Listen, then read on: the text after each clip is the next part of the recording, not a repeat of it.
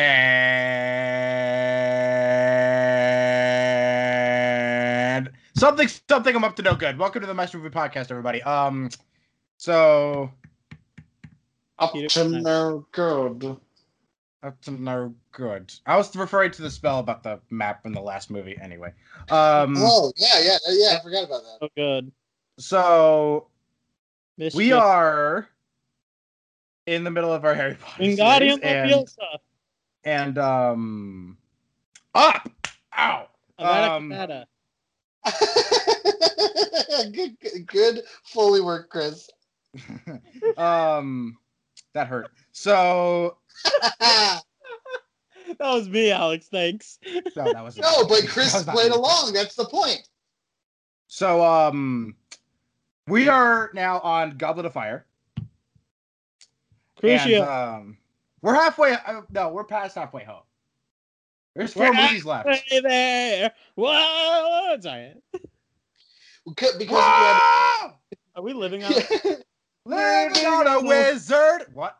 I was gonna say, yeah, living on a spell. I don't know. It's probably. I mean, we're going back to Hogwarts, so you know. Yeah. Hogwarts be like, you couldn't live with the weight of your teenage years, and where did that bring you?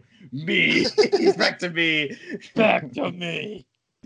It's not Death Trap. Wear helmets, kids. Not just even in the middle of this goddamn competition that Harry's in, they don't wear helmets. I have questions, this time, dude. I have questions that I need. I have questions from last week that need resolve. They need to be resolved. So okay.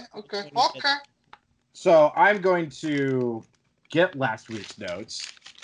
Well, that's not even it. These when we get to the main section. Right, we'll get to the main section. Anyway, that's not it. That's on the ground. Okay, so let me start the timer. Zach, take us to the news. So a few things happened. The fuck, Alex? I was adding.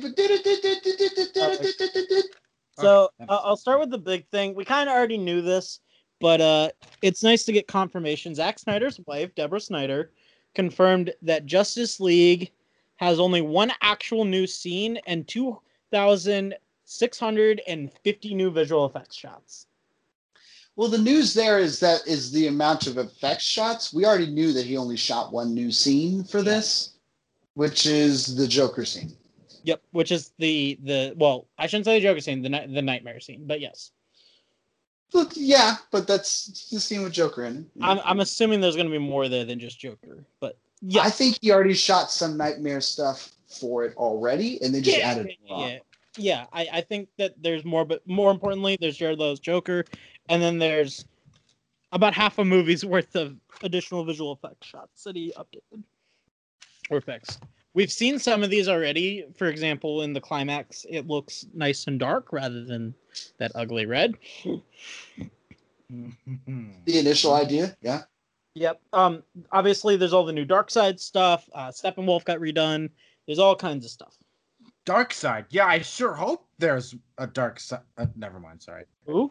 Never mind. I would also say that never mind. Move on. Thanos, played by Josh Brolin. I would say that probably because there's more Ray Fisher stuff in this, there's also probably more visual effects shots that involve him. There's also some Ezra Miller stuff too, but yeah, Iris is in there. Iris is in the movie. Yep. So yeah, so that's cool. I think that was the biggest piece of news. No. We're gonna get to the other three things, but that's the first thing. The second thing is a certain actress named Sasha Callies? Alex? Sasha Baron Corbin? No, I don't know it. I haven't looked. I don't know. This actress named Sasha Callies. I'm going to say Sasha Callies. She's mostly from Days of Our Lives. Days of Our Lives was cast as Cora Zor-El in the Flashpoint movie directed by Andy Muschietti. Supergirl. I just want that movie to go through one more director. Just one more. Oh, Andy Muschietti is great, Chris. Come on. I do find that very funny, Chris. But I just for the meme. No. I think that this director is really good with applying tone and performances with visual effects. Because if you take everything, all the scary stuff out of the It movies, they are great popcorn adventure films that are heavily rely on CGI. And I do think that he would be very good for that. And he's also good at getting good performances out of people. So since there's so many different people in this movie, it sounds like, that are coming in and just going to be doing their thing for a little bit and then leaving, I have no problem with that. And I have no problem with most of it involving special effects. It's just interesting to me that once Zack Snyder stepped away from making these movies, his pristine look of this world started to devolve as more directors came in and did stuff. Some of them try to keep it, like James Wan with Aquaman, creating the same spectacle while not necessarily creating the same elegance. It's going to be interesting after the Snyder Cut to come in and see Andy come in and, like, his work is very moody and very classic.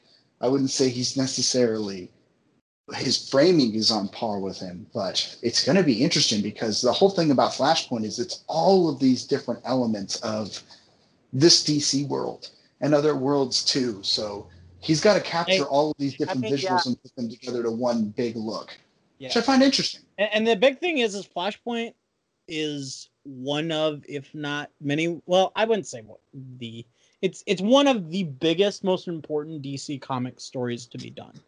Obviously, the other one is like Crisis on Infinite Earths, which they just did in the show, and they connected everything to everything, which is perfect. They did Crisis on Arrowverse, and it connected it both to the DCEU, to the old Batman stuff, to everything. Everything's part of everything now. Yeah. And so they've done Crisis. They don't need to do Crisis. So now that kind of leaves them with about like 3 or 4 like big story arcs that they can do that I think all will be really fun. Flashpoint's one of those. Another one I think is Death of the Family. That's a huge one.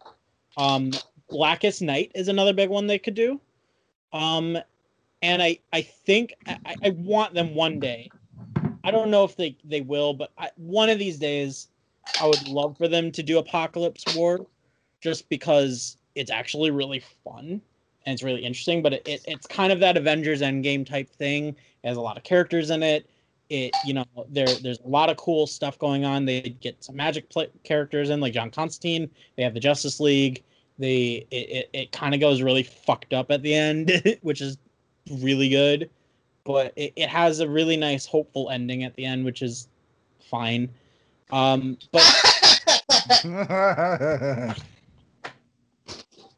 I'm talking about the comics storyline, but the bigger one I think is like the way you said it. It sounded like you wanted a shitty, like depressing ending for all the characters. Like, it was a happy ending, and I guess, dude, I want everyone to fucking die. Let's be clear.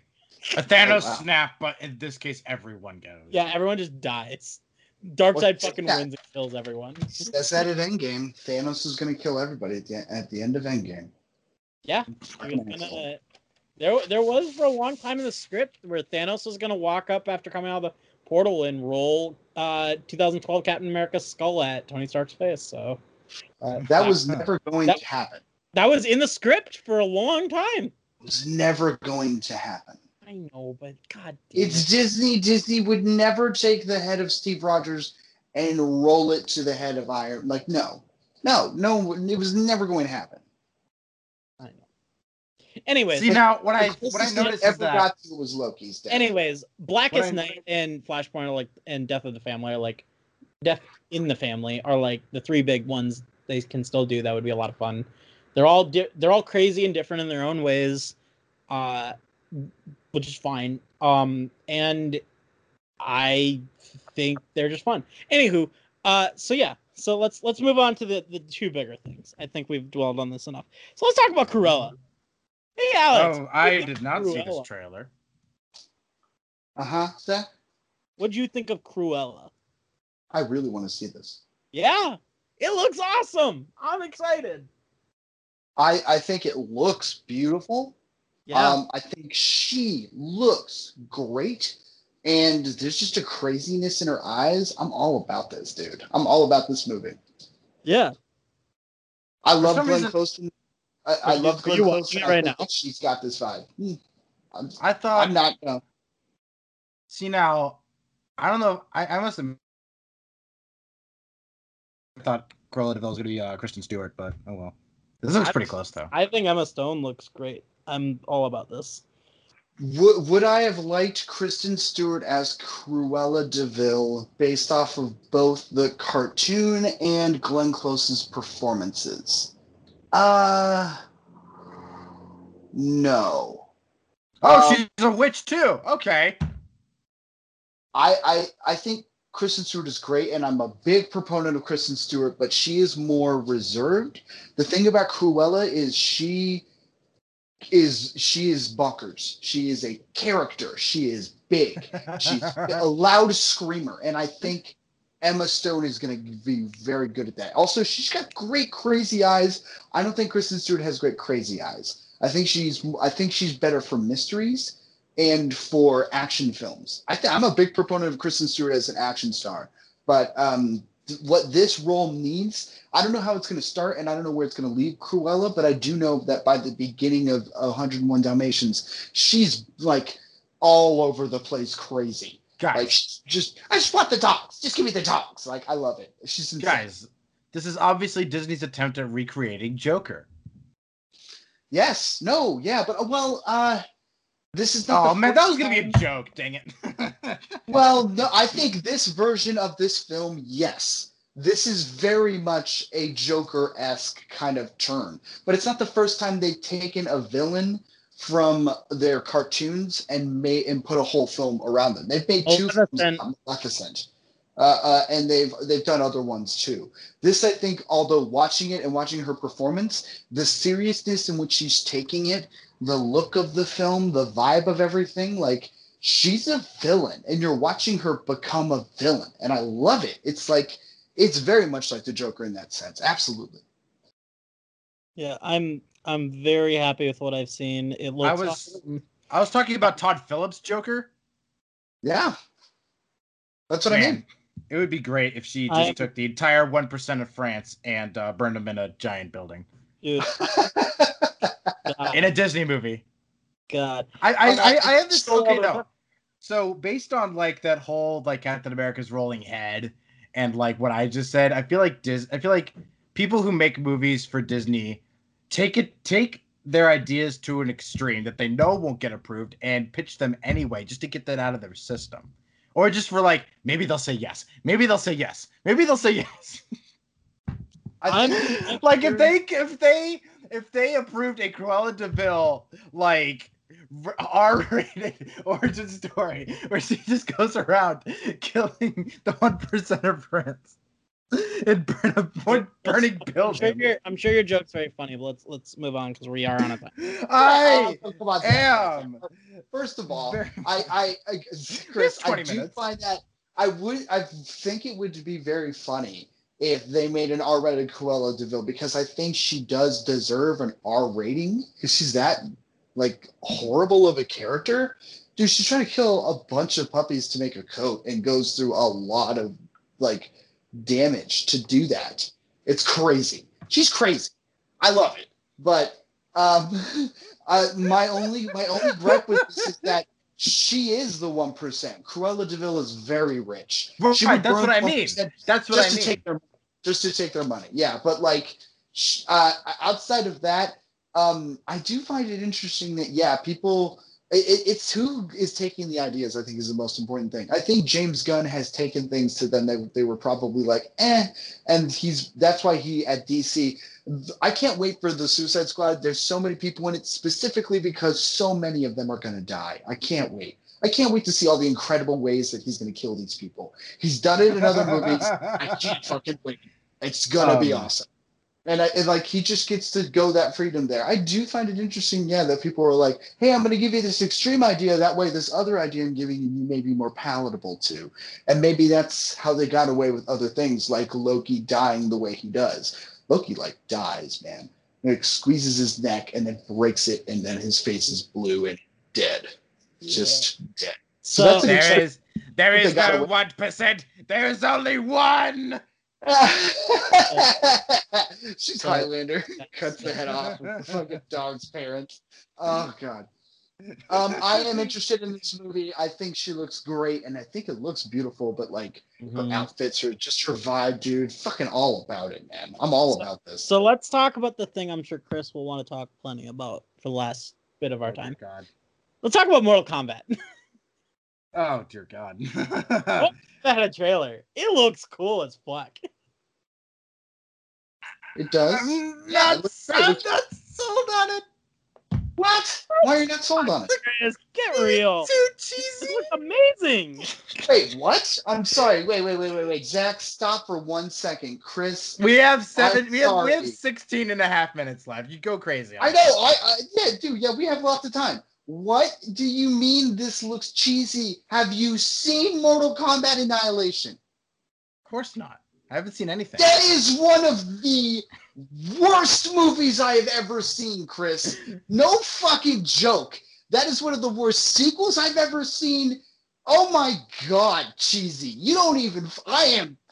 You have offended me. You've offended my family. You've offended my family's name. No, I'm kidding. I grew up on Mortal Kombat, the first movie. I went to see that movie. That movie meant so much to me as a tiny child. It was my first like PG-13 R. I loved it, dude. The sequel is a honking, massive pile of shit. So have you seen the first Mortal Kombat movie? Maybe in passing. Maybe my dad. Oh my God, you have. Okay. I don't see how you could say this new thing looks cheesy and you have not seen either one of those. The first one is irrevocably cheesy, but it's so much fun. And the second one is one of the worst movies I've ever seen. It's so cheap. It's ridiculous. Oh God, the fight at the end of Annihilation is so bad, dude. I have to say this just because of what has come before it.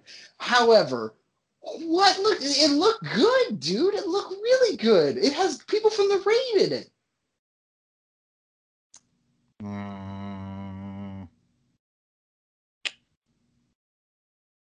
I am here for Kung Lao. I'll say that. I'm here for Kung Lao. He's gonna die like terribly.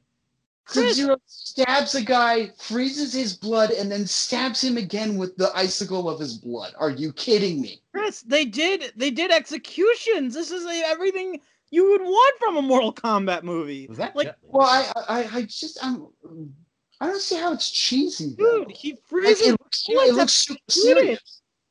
What? I just mean. I really mean that the tone of that trailer seemed super serious, like they were taking everything seriously, but you still got a sense of cheese out of that? Like, oh my God. Oh, I see what you mean. Okay. I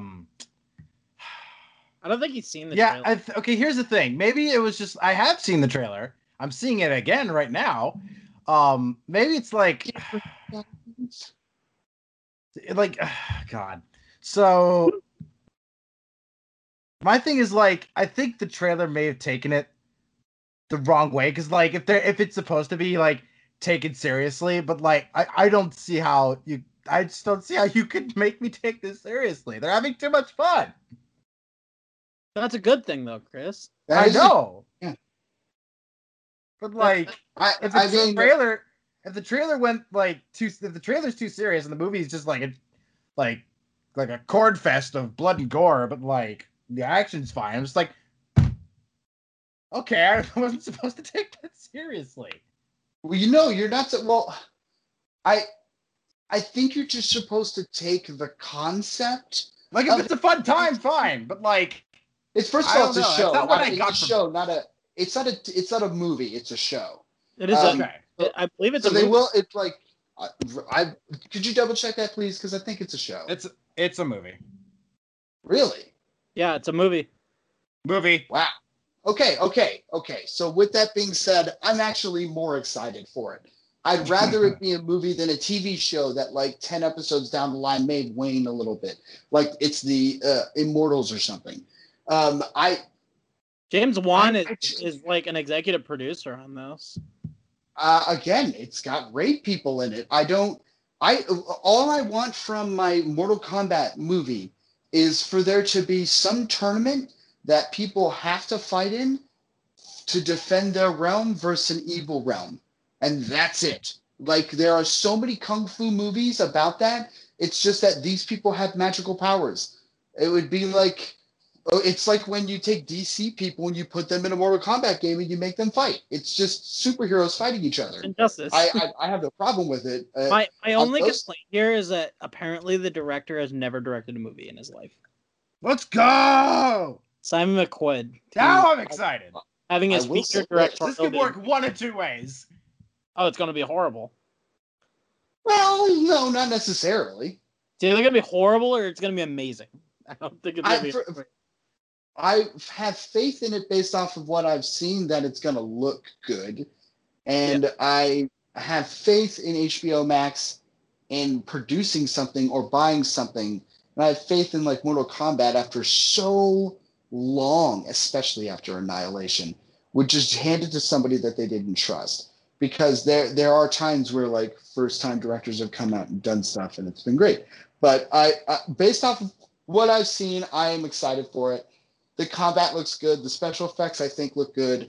I'm not asking for a lot. I'm not asking for super in-depth character stuff. I'm looking for fights, kung fu, by people who can do magical stuff. I'm not looking for anything else other than that, especially since it's a movie. Like, bring it on. Like, then it just makes more sense in my opinion. But it could totally suck. It could absolutely suck. That's why I went to a streaming service, except for the fact that it was going to go to a theater. That's right. But I'm looking at the director's stuff. The director's never done anything. Yeah, it's the nighttime economy. What's the nighttime economy? It's a 1 minute short. Yeah, looks like he just doesn't have anything else on his IMDb except for Mortal Kombat. Yeah, there you go. Nothing else. Oh, okay, I see here. Okay. He's a commercial director. Oh, it's a Zack Snyder. We got another Zack Snyder. Yeah, Zack Snyder, David Fincher, absolutely. He's just made a shit ton of commercials. Looks like he's won a bunch of commercials. Now I'm interested. Yeah, it's not like he hasn't done anything. I think, yes, I'm not asking for a lot. I'm asking for an Enter the Dragon type movie, but with magical powers and violence and gore. That's all. Like, to see a guy cut somebody, freeze his blood, and then stab him with it is awesome. That looks good. It looks fine. If it sucks, it'd be like the only cool moment in the entire movie. But it's got Goro. It's got some woman licking blood off her size. Come on, man. This looks fun. That's another character I forgot. I know, of course. Like I again have seen Annihilation, and that character's in Annihilation. But again, the only reason Annihilation is not on the bad movie wheel is because Mortal Kombat has to happen on the Curiosity wheel first. I can't believe you haven't seen the first one, but the second one is awful. Fucking awful. New director, who has the same origin story as Zack Snyder. Kung Lao and Kano. That's all I want. But they're both. But I'm expecting Kung Lao and Kano to die within the first 30 minutes. I mean, Jax is in it, so. Why? It's Mortal Kombat, man. I believe Kano is in there longer. We'll see.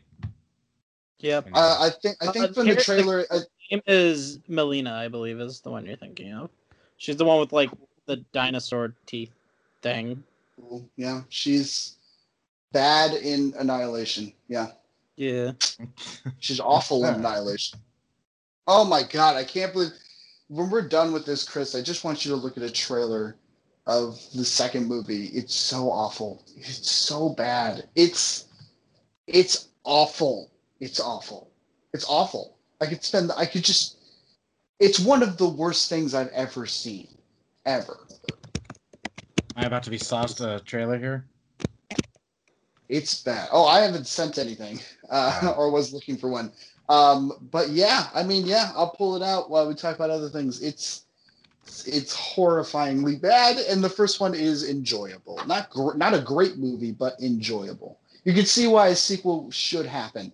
but it was also made by the guy who made all the Resident Evil movies. So, it's not like top-notch stuff here we're talking about. But Mortal Kombat is one of the best comic book movies ever, simply because it came out early and was decent. By the way, Alex, it's not a comic book movie, it's a video game movie. I'm sorry if I said that. It's because we live in a world where we talk more about good comic book movies than we do good video game movies. I'm sorry that Sonic is the only thing we have. No, Mortal Kombat. Hey, I didn't hate that Prince of Persia movie. I did not hate it. Oh, it's horrible. Hey, guess who made Prince of Persia? The guy who made Goblet of Fire. Oh, God. So it wasn't his fault. Oh, it is his fault. I absolve him. It is his fault. No, it's not. Yes, Goblet of Fire is absolutely his fault. No, and so is Prince of Persia a little bit. Oh, stop it. I'm telling you. I want to point out that we have Detective Pikachu, and that movie is just a bundle of fun. Oh, yeah, that's right. Yeah, correct yourself. That's what I thought. Well, I said that there were few. I didn't say that. There's a few. Yeah, there's not a lot. I would say it's like it's a handful, like on one hand. Sonic, Mortal Kombat, but Detective Pikachu are all good. None of them stand out. No. None of the Tomb Raiders. I don't know about you. I think Sonic stands out, but that's because Sonic. I put Sonic in there. I think Sonic is part of the three. You said none of them stand out. Yeah, no, I don't think Sonic stands out. I think it's a good movie. I don't think it stands out. I mean, what is it? Listen, I'm talking Alex, like Dark Knight stand out. The bar I'm talking like that we have to clear for good video game movies is so low. Exactly, that's my point. Yeah. We don't have a Dark Knight in the video game world. I'm happy for Detective Pikachu. What did you think of Alicia Vikander's Tomb Raider? Not bad. Again, I think she's good. I think she's good. I think the movie's boring. Oh yeah, the movie's horribly boring. I don't think it's horribly boring. I just think it's boring, and that's my point. Like we don't have a big one. They're nice, they're good, they're not bad. Like Doom is not a terrible movie. It's okay, but it's not awful. I honestly hope that with Sonic 2, they just forget trying to do anything and just have a fuck ton of fun. I mean, I don't know. I don't know what I want from it, to be honest. Yeah, I just have a good time with Ben Schwartz and Jim Carrey. I have no problem with it. I'm sold on both of them, so it's not a big deal for me. That's fair enough. But I want Mortal Kombat to be good. Wouldn't it be great if Mortal Kombat was the first real triumphant video game movie that really blows all of them out of the water? I would love it. I want it. We all like Street Fighter is. I just want to point out, Alex, that Sonic's Cinderella story is near perfect. That Cinderella story? Yeah, the comeback story. Well, it's not really a comeback story. He's orphaned and then put aside somewhere and then comes out and he's oh my God, this world is so great. The production.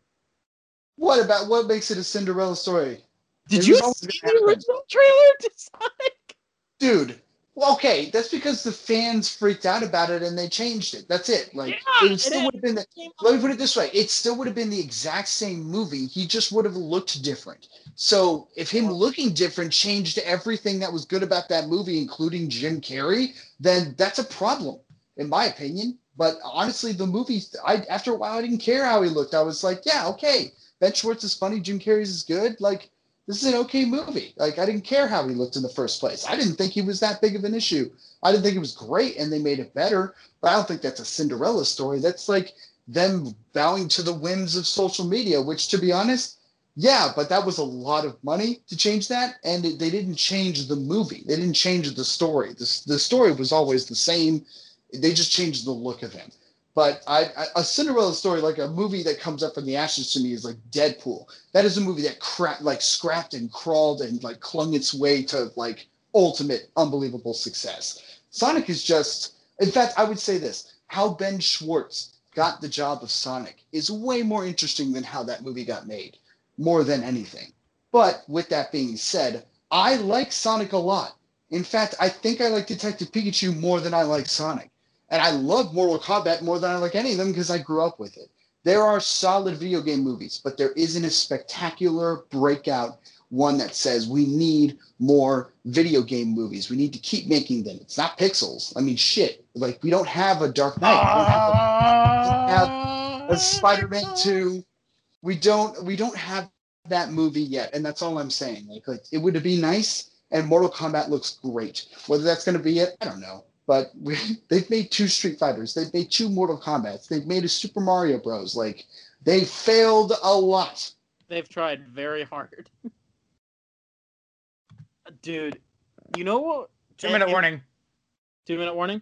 2-minute warning. Okay. You know what would be so much fun if they, like, found a way to do it somehow? If it ended up good? If they actually got Guillermo del Toro to do a Silent Hills movie? Yeah. That'd be great. Mostly because he was going to do a Silent Hills video game, but didn't. He was gonna do a lot of things that he didn't do. No, but he didn't get to do that because of Konami, not because of him being him. This was literally this is legit. The creator of the thing got fucked in the A hard. I just think it's funny Del Toro talks about a lot of the things he does in a business where a lot of things aren't done until they're done. Yeah. You know, you could shoot an entire movie and then something happens and then all of a sudden it's never released. Yeah. Like he talks about a lot of things that never come to fruition because he's excited about all the projects he's doing. Yeah, he's an excitable guy. He very much loves his art. Let's go with that.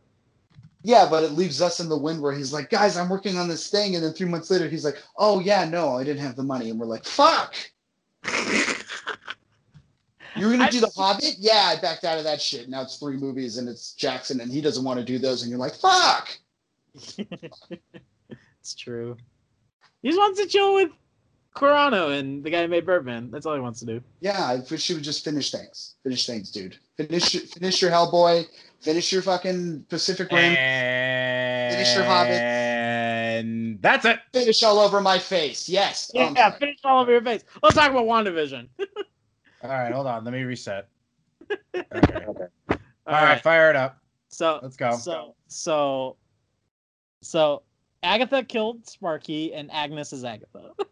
Wow. Okay. Cool. Didn't even let me drop a spoiler warning. Nope. Spoiler. If people don't know based off of the last time we talked about WandaVision that there are going to be spoilers, that is their fault. Yeah, I'm sorry, Chris. Anybody's jumping into this far? How are you gonna look at 2 hours and be like, yeah, they didn't spoil shit for 2 hours? No, we spoiled everything. Dude, we talked about that. No. So I guess beyond the obvious back end of what happened here and the total mind fuck we all got there. What do we think of the episode overall? You guys go ahead first, and I'll go. I'm gonna be frank with you, and outside of the very good finish, the episode was kind of boring.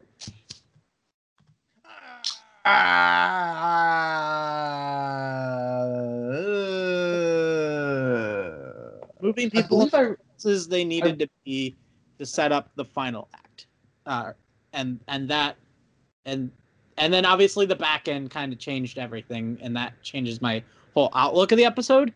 But I would say everything upwards to the last kind of reveal is really boring. It's character stuff. What do you want? I agree with Chris. To be honest, it's very obvious. First of all, when I was watching this, Chris, it was very clear your whole the thing you noticed about it being a 3-act structure for 9 episodes. That observation. I kept that in mind here. And it was very obvious, not only that Wanda was cracking, but that Agnes was the bad guy. From the moment she walked in the room and looked at the camera, I was like, she's back. And everything is going to lead to her revealing this to Wanda. We, the audience, know there's something fucked up here. We know it's her now. We should know it's her right now. But Wanda doesn't. Agatha. The reveal, I'm sorry? It was Agatha all along. That is fun, and that is for the audience, but it's also for Wanda because Wanda is a part of this show that apparently has been directed technically by Agatha all along. I want to point actually what sorry to interrupt you. The thing that I thought was so interesting, and this is before we found out that it was Agatha, was when she's doing the interview thing, and they're like, "Do you feel like you deserve this?" And you were telling me about this. I was like, "Oh my fucking god!" Well, yeah, I was gonna say I sent all my stuff to Zach in a big long note thing, so I'm gonna go through that real quick. I think what you said is Agnes is the bitch and she killed the dog, and I said, as y'all expected, though it looks like she's the big bad overall, with maybe some scheme to bring in somebody else. There's something. I'm gonna agree with Mr. Sunday Movies. There's another shoe to drop. More shoes are gonna drop. Yes, I agree. I think she's doing, like, her character in the comics is connected to Mephisto. That's why a lot of people have been talking about Mephisto, because there have been big hints that this character was this character. So my guess is that this is either all to bring him into the world, or he is there and he just hasn't shown up yet. So I'm wondering whether her plan was to get Mephisto in, or Mephisto's there and she's just helping him. We don't know yet.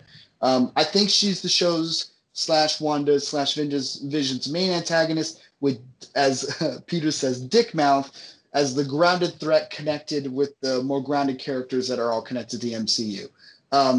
It looks like Monica's friend, and the overall plan wasn't an entrance for another character, but instead a setup for Monica's own superhero origin moment. That's two iconic scenes for her in this series. The beginning where she gets snapped back in, and her becoming Photon, which I think is awesome. She's getting a lot in this show, which I think is great. Alex, I think you need to be the person to let everybody know who is disappointed that the person that Monica was texting the whole time didn't turn out to be a bigger character. I think that the person she texted may not necessarily be her childhood friend that she knew, but I think that these are the team members that left because they didn't want to work with Dick Mouth. When she comes to Sword, she's like, "What happened?" He's like, we dropped all the astronauts and we dropped that program, and we ended up doing sentient stuff and robots and stuff.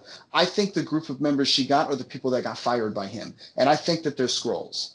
While I cherished every Arrested Development style joke that came with this episode's sitcom era, it was mostly Modern Family and The Office, and that had me bored because I'm sick of that style these days.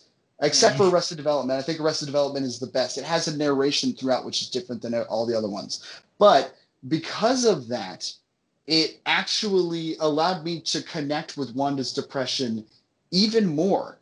And I know that was the overall point of it. But as my interest was waning in the style that they were doing, which I thought was funny at times, the more I realized it was a documentary crew following a depressed woman around her house, and it just felt real and sad to me. And I was like, when she was like, "It's your fault," I was like, damn, that's just like I thought it was really good how they were like, they understood that this documentary style single camera aesthetic was so perfect at mining awkward cringe humor from sitcoms like Gangbusters, but it's also at the same time perfect at truly capturing the like sad reality of what Wanda is going through. And it particularly reminded me of unedited footage of a bear from Adult Swim, which is perfect, or Mulholland Drive, like without a doubt. The Nexus commercial, I looked it up. It's a Marvel reference. It looks like it's a place where all the universes in Marvel connect. So there are characters within the Marvel. Nexus? I just said Nexus. And so there are characters in the Marvel universe of the comics that are called Nexus Beings. They are people that can travel from one universe to another. And this basically is saying that Wanda is a Nexus being. And if this is my theory, I don't know if this is true, but I think Agnes is as well, or was using Wanda's power and actually took Quicksilver from another timeline and brought him in. Maybe Quicksilver is Mephisto, or some have said that she has a son that's the name of the bunny rabbit that she has, and the bunny rabbit is actually Petro. But I think it's a good possibility she literally took him from that timeline and has him in a spell, and that it'd be cool if he like woke up and started fighting too. But those are the things I took out of it the most. To go along with what you're saying, from what we know, kind of generally from what we've seen of Loki and that series, it sounds like Loki's gonna be part of the Nexus. That's what it sounds like, and that the whole plot of Loki is going to be a procedural cop drama where Loki's the cop investigating all these time anomalies and multiverse fucking things. And he's going to try and undo all that. So, Chris, it looks like the corporation that Loki is working for and is captured by in his show deals with Nexus people and Nexus problems. So that is how it's connected to WandaVision. I didn't know that, and I'm super happy to know that. None of us knew that until this commercial happened. This is what that commercial was meant to reveal. It was meant to tell us all she's Nexus, that group he's with is part of Nexus. Stuff is starting to come together. So that's how they're going to do it. Yeah, which actually sounds like a lot of fun, because I think Loki being kind of a fantasy procedural cop drama sounds like so much fun. Sounds like unbelievable fun. And it makes a lot of sense that we're seeing Loki kind of doing all this weird stuff. He's going, to the thing where Loki is president. He's doing, he's hunting after people that don't seem to make sense now. And it also makes sense when they said, Loki's has ties to WandaVision and Doctor Strange and the Multiverse of Madness, because it sounds like whatever Agatha is doing here causes the events of Multiverse of Madness that brings the Nexus into things. And that part of the adventure that Doctor Strange goes on with Wanda has to do with the Nexus and all that nonsense. So I'm going to take all of that off the table for now, because it looks like that's all hinted at and it's speculation. But the Nexus is a thing. It looks like that's how she's going to be able to... It looks like that's how other things are going to be brought to the table and this multiverse is going to happen. With that being said, we have 2 episodes left. I feel like now that we've gotten to where I feel the third act happens and Agatha has revealed who she is, and that there's still needs to be, because Photon is there, she's probably captured now, but Vision is finally on his way, and there needs to be some sort of conclusion between the fight and the dynamic of Vision and Wanda. Vision now understanding the grief that Wanda has gone through is very important, but he doesn't know that somebody else has been fueling the fire and is actually more evil in all of this. So he's got to talk to her. And also we got to find out what the bad guy's plan is and how Sword is going to end all of this. So those are the 3 big things I'm looking for. With that being said, when I look at what this overall show is, I do wish that they could have spent more time with her grief and trauma. However, I think the intent of the show was to be a sitcom. It was to be a comedy. Yes, there's adventure and serious stuff in it, but I think the intent was for every episode to be entertaining and fun. Yes, there's a sadness to it, but I honestly think the goal of the show was to be more fun than anything else. You have Jimmy, you have Darcy, you have Monica becoming a superhero, you have Vision doing all these funny things, you have Wanda being funny, you have Quicksilver being funny. Like, I think that was the overall vibe of the show. And it reminds me a lot of, and I don't know if you've seen this, Chris, but I truly love this show. It was called The Good Place. It just ended last year. I think it's one of the best shows of the past 5 years. I think it's perfect. I wouldn't change a thing about it. It balances character development and episodic situational comedy jokes perfectly well. I think this is the closest thing I've seen to that. I don't think it nails it as well as that, but like I said, I wish this kind of went a little bit more deep into what Wanda's going through, and it still may. She may lose her kids entirely, and shit may go down. But I don't blame the show for that, because I do think that was its goal, and therefore I was entertained in that regard. But I do wish we'd have gotten more from Wanda. But it's the most we've ever gotten from Wanda and Vision ever. And I'm truly happy about that. I'm truly happy about the performances and what they got to do with it.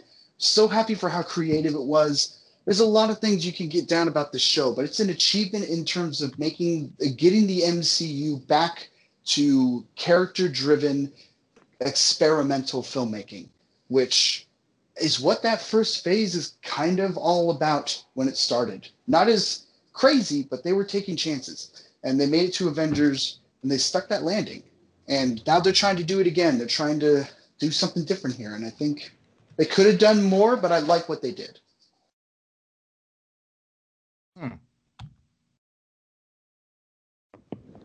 I think we're in for a very fun phase. I'm gonna be honest. I think they're gonna do a lot of crazy, weird thing. I expect like things to be super fun, even in shows like Falcon and Winter Soldier and Loki, and what's the other one we're getting this phase?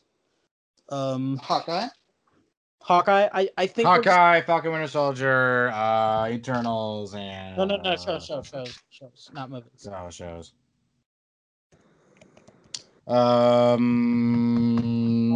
Eternals is gonna be a movie, by the way. Dang it! I was trying to come up with a joke answer, but I can't. Just a sec.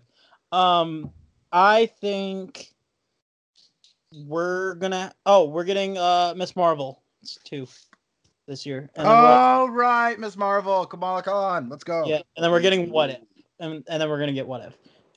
I think. Also, if you think What If is not going to play into this phase, you're sadly mistaken. No, I think it will. Sadly mistaken. I think it will. You will see Peggy Carter in live action wielding that shield. You will see it. Mark my words. Literally, somebody write them down. I'm not going to do it. We're recording them. Maybe. I think every show. No, we are.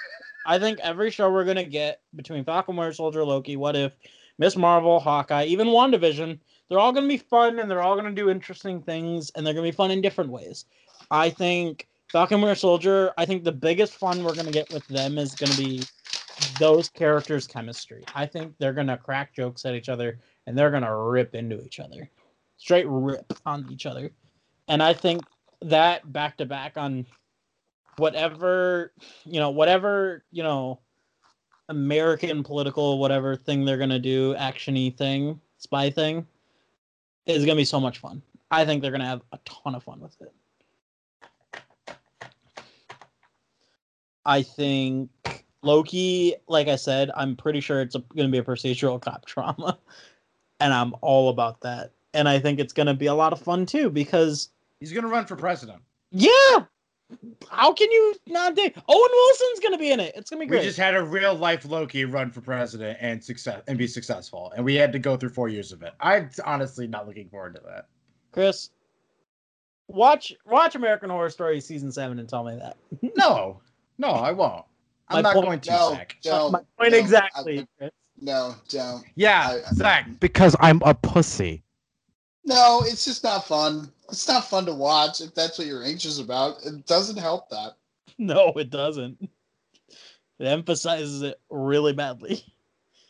Anyways, I think the show's going to be a lot of fun. It's going to be great. They're going to do cool stuff. I have high hopes for everything. I think WandaVision has set the bar very, very high, and I'm happy they led on this. And I think we're in for the biggest treat of the phase to come. We're going to get so much fun stuff. Taika Waititi still is going to direct a movie. At some point, we're going to get a Ryan Coogler movie and TV series. He's doing a Wakanda series. So we still are getting Eternals. And I don't know if you've seen Nomadland, but Nomadland makes me want to see Eternals so badly. Have you seen Nomadland? I have seen Nomadland. Is it good? Yes. I think Nomadland is...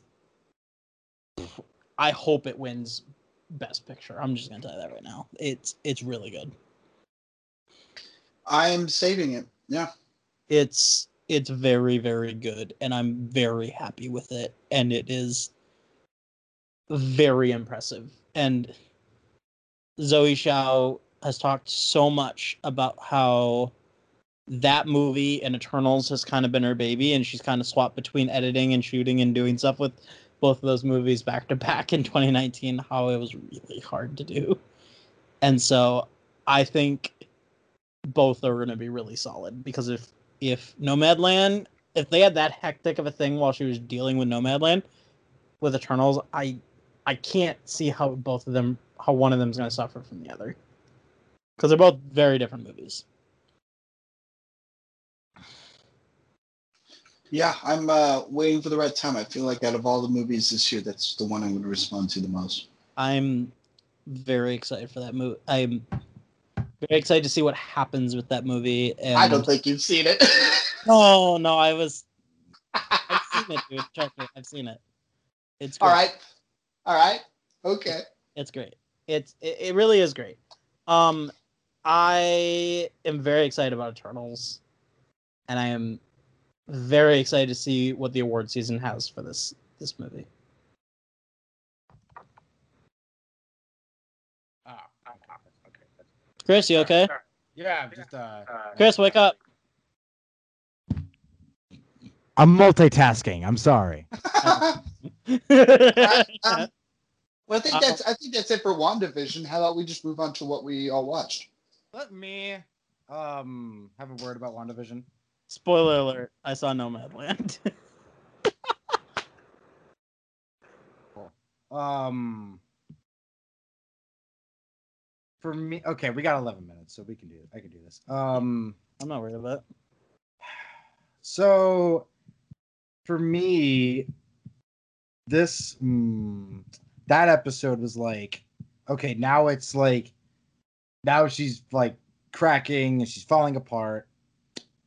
And the kids are gone. Those kids are not coming back. Those kids were never real in the first place. Neither were any of the kids in the town. It was Agatha. I don't think those kids are dead, and that's why they showed up on Halloween, because it's All Hallows Eve, and that's when ghosts show up. Oh my god. Oh my god. So hold on. So I don't think we're gonna get a Mephisto. I think Agatha Harkness is the closest we're gonna get to that. Just for like political reasons and all that other extra crap. I hope so. In that case, if there are more shoes to drop, like, what are we exactly waiting for then? Like, what's left? You know? Like, are they just gonna, like, throw in, oh, here's Ian McKellen? Just at the very end of the last episode, like... No, like, that's my thing. It's just, like, what's, like, to me, like, what's left? Because, we have, like, I feel like all, if not almost all of the pieces are in play, and we just have to let them. You just gotta let them fall into place, I guess. No, because like this is what the plot of Justice League is. Steppenwolf comes in to do all this stuff that essentially brings in Darkseid. It's the same thing with Loki and Avengers. They're doing these things for a bigger thing to come in. I think Agatha, whatever she was doing, the intent was to bring Mephisto in. Because she has a boss, and that's him. And I think that's what she's intentionally doing. Or what she does brings him in. But he's the only thing I could see dropping as a shoe. Like, I've been thinking about the Ian McKellen thing and, like, Magneto and all that stuff. Like, Wanda doesn't care about that. That's not her. She never knew Professor X. That's not going to affect her unless he can come in and be like, I'm going to calm your mind, which... unless you have the power to do that, why would she pretend to be that? And Ian McKellen, her father, doesn't matter either, because her parents were entirely different than Magneto. So for Agnes to do something to bring a bigger bad in is the closest thing I can think of, or he's already there, and he's been there all along. I think I'm actually gonna subscribe to a theory that Mr. Sunday Movies put forth, or I don't know if it was Nick Mason or whatever. Baron Mordo. I'm okay with that. Chiwetel Ejiofor from Doctor Strange. So Chris. I think I agree with you. I agree. It's in universe. Yep. He has a thing against sorcerers. So I think Agatha caused this, but I think Baron Mordo somehow is like, I don't know. I'm not like, so no, like, so now I'm trying to justify. No, I'm it's getting away from the reason like, that I like this, and like I'm like. I like it. I don't want to I don't want to speculate too hard on the mystery because I feel like I'm just getting into a time. But I really like that idea because like it's a thing. And if WandaVision ties in, if Wanda Maximoff, Scarlet Witch, is going to be in Doctor Strange 2, that means that, and they set up where Mordo to be a villain down the line. What better time to do it than right here? I like it. I like that. So hold on. The only way I would want. Go ahead. Okay, so but but other than that, like, I don't really have like a ton of like fan theories because like with the whole like person she texted, like I do think that's Talos's daughter that they were talking to. I do, because like you don't subtly build that and then it's just somebody in a show like this, because like a show like this has a plan to it and an overall purpose. I think that is Talos's daughter, the person that helped her get the rover, or the Mako, as they call it in Mass Effect. Boom, he did it again. So, but other than that, I'm really just like, I'm just liking I'm just liking the character work here. Like, they're obviously setting up Wanda for something.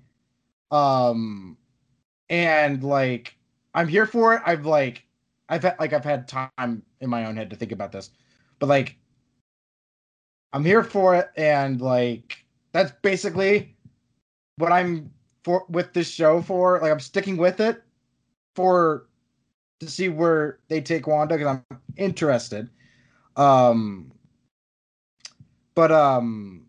Yeah, in terms of like who the big bad is, I think the closest to Mephisto we're gonna get is Agatha Harkness. So, I think that's as far as it's gonna go. Like in terms of like if we're gonna talk like mysteries, that's like all we're here for. Grab your chips and just eat them already. I'm just putting a bag away. So I like that idea. If you're going to bring Baron Mordo in, then you might as well just bring Cumberbatch in. That's the only way I would want to have that work, is if he's going to show up, bring Cumberbatch too. If that's the case, then color me crazy, because they probably started in Age of Ultron. I have to watch, because I had told myself when I thought of this, I have to go and watch Age of Ultron again. I think Wanda had her powers before she encountered the Mind Stone. Yeah, that's what I was telling you, saying earlier. We don't know. We'll never know. Let me finish that. We don't know from the MCU. We only see her have the powers the first time at the end of Winter Soldier. That's the first time we see her, and she already has the powers. Yeah. So there's nothing that she says in Ultron about her earlier life that says that she has powers. The only thing that they talk about, the twins, was the bombing that killed their parents, but they waited to explode and never did. And all they care about is Stark. She never speaks about anything else. So the MCU never. Now the comics may, but the MCU has never stated. No. I'm not. I don't know what you're gonna say.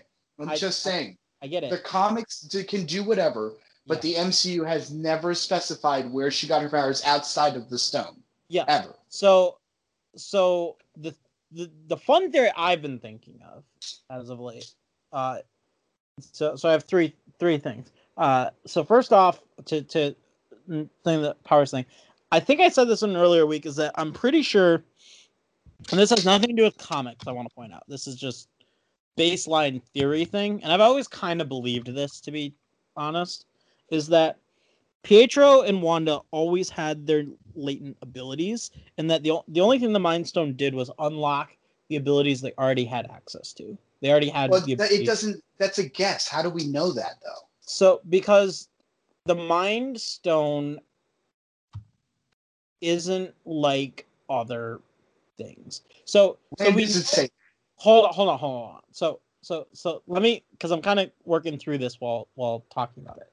So we know that other Infinity Stones can give powers. The only ones I believe we've seen that can give powers are the Space Stone, right? Is the Tesseract, because it gave Captain Marvel her powers, and then it also gave someone else powers. I don't remember who else it gave I don't powers. think so. Was it just Captain Marvel? Just Marvel, I think. Yeah. Okay, and then we know the Mind Stone gave Vision kind of his kind of mind manipulation powers, his telekinesis, his mind beam, his ability to become intangible, all that stuff, right? Yeah. So, I mean, so we 2 can minutes. assume, thank you, Chris. So we can assume that each Infinity Stone's power set and what they can give other people is in line with what that ability is. We know that Wanda has telekinesis and reality warping. We know that. That's part of the show. That's all this stuff. So that sounds more in line with the ether, which she never had access to. So it inclines me to believe that this isn't inherently a Infinity Stone power. This is something she already had that the Infinity Stone enabled her to use. And I mean, I get what you're saying. This is all like is all tap dancing around theories, and it's all fun. I get it, but like the movies have never stated it. Nothing is anything. And I want them to. I am on the side of them for them to say that Wanda was always a witch, and that the Mind Stone for Jarvis and for the being that they created through Ultron with it were unlocked. That the Mind Stone unlocks things in your mind, like things you didn't know were necessarily there. I do like the idea that this unlocked the powers for her. They just haven't established it yet. And I don't want Chris to go back and watch the movies looking specifically for that. We still have 2 more episodes. We don't know what could happen. Again, no, dude. I know it can be said in the future. I'm talking about it hasn't happened in the past. I don't want Chris to watch stuff in the past looking for that because it's not there. Can they put it there? Absolutely, because we are now exploring witches. We have wizards and sorcery with Doctor Strange, but now we're in like actual devil worship. And done. Okay. All over your face. All over your face. The catchphrase. Boom. All over your face. On the topic of witches and wizards, guys. Hashtag all over your face. So on the topic of witches and wizards, let's talk about our favorite one. Starting wait. Radcliffe. Hold on. Watched? Yes, we are. Oh yeah. Let me just get the timer ready. Okay. And go. 15 minutes. Alex, what'd you watch? Let the Right One In again. Love that movie. Let the Right One In. Oh. Chris, do you know this movie? Take a good long guess. No. I'm just wondering if you've ever heard of it. Yeah. No. Okay. Zach, have you ever seen it? No. Oh my god, do you know what it is? Kind of. Okay, all right. I love this movie. I caught it when it first came out in 2008, not in the theater, but when it came out on like streaming, because it was a foreign movie, and I think it came out in both ways. Even in 2008, it is basically Twilight in the sense that it's about a human and a vampire falling in love. But it's way better than Twilight. Of way course. Better than Twilight. As is any story. Well, I think that there are some vampire movies that are bad that I think Twilight is better than, to be honest. I need to laugh for a minute. So you can't even say it's not true. There are worse movies than Twilight. Wow. You're right. There are worse movies, but man. Mortal Kombat Annihilation for one. Yeah, but bro. Yes, I'm not a fan of that first Twilight. Twilight, foreshadowing. But this movie is about it's Swedish, but it's set in the dead of winter. So it's got beautiful cinematography. It just captures the vastness and the space of winter when the trees are barren and it's just blackness all the time and everyone's cold. I love it. It's one of my favorite winter movies to watch during winter. And it was just when our cold snap ended, and it's now like 20, 30 degrees again. And I was like, this is the perfect time to watch it. And it's about a kid who is getting bullied so badly that he is like captured, like cutting out pictures of murders and killings and imagining killing these bullies. Like he's ready to murder. He's there. He's like he's 12 years old. And this little girl moves in next door to him in the same building with an older gentleman. And they meet in the playground outside, and she is a vampire. And slowly he finds that out. While all this is going on, the person who usually gets the blood for her because she feels too guilty and doesn't want to do it herself, he accidentally gets caught by the police and has to kill himself. So she must then go out and murder people to get blood. And so while that's happening, there's a guy going around trying to solve the mystery of why all his friends are dying while the two of these kids fall in love. It's wonderful. I love it. It has some excellent gore. It's beautiful. I really care about these two kids. I want them to get together, but it's also the theme of the movie, because it's called Let the Right One In, the theme of the movie is about you choose the thing that either destroys you or saves you, and you let it into your life. And the movie is positing the ambiguous idea.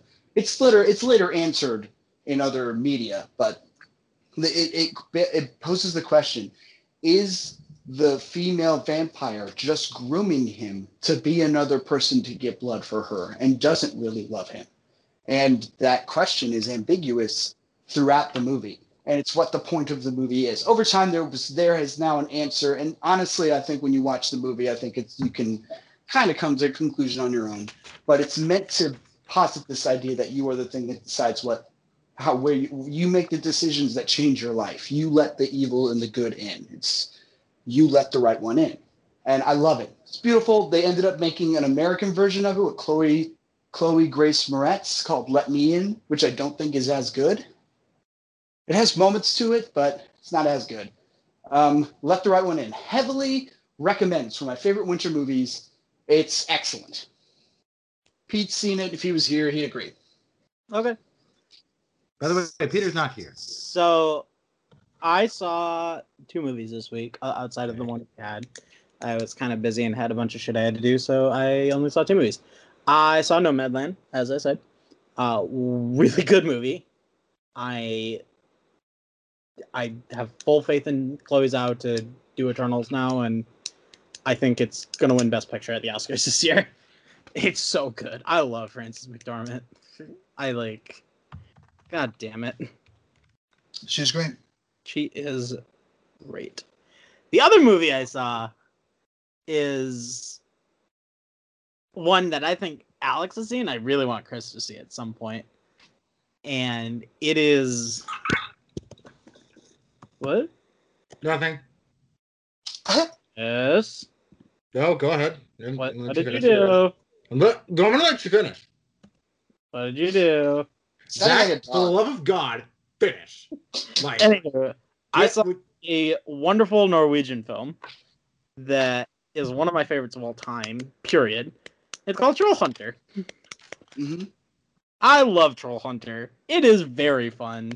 It is great. And it's kind of a winter movie, too. It takes place in Norway, so during the winter. So, during early spring to winter. It is super interesting and crazy, and the director is really impressive, and the effects are impressive, and it's really, really fun, and you shouldn't take it too seriously, because I love Troll Hunter. It's just great. I'm looking forward to landing on it on the wheel. It is, in fact, on the wheel. It is, in fact, on the wheel, and 4 more weeks. And that director's gone on to make great stuff, right? I believe so. I haven't seen any of his other work, but I'm going. I'm pretty sure he's the one who made Krampus and Godzilla. He did not. King of Monsters? Nope. He made a movie that you all know called Scary Stories to Tell in the Dark. That's the one. Yes, good movie. Yes. And then he Actually, I do also like it. made a movie called Mortal. Immortal? No, Mortal. Okay. Like- Then I never saw that. Yeah, it's I don't know anything, but it came out last year, and supposedly it was alright. It won some awards. Like, I don't know, man. Like, Halfway there. it's a Norse mythology thing. So if you're into that kind of stuff, Living on a prayer. yeah. Anywho, more important thing is he made Scary Stories to Tell in Dark. Really good movie. For those who have seen it, it's really crazy, and Troll Hunter is very, very fun. I am excited. Troll Hunter, I think, was also his directorial debut. So It looks really funny. it's really funny. There's some great jokes in it that just like really jives with me. So, yeah. Chris, what'd you see this week? Okay, so I got bogged down with homework and really got upset. So I sent a cry for help from my teacher. And while I was waiting for a response, I went to a theater and watched Kung Fu Panda. The original one? Yes, the original one. And I'm pretty sure it's one of my favorite movies ever.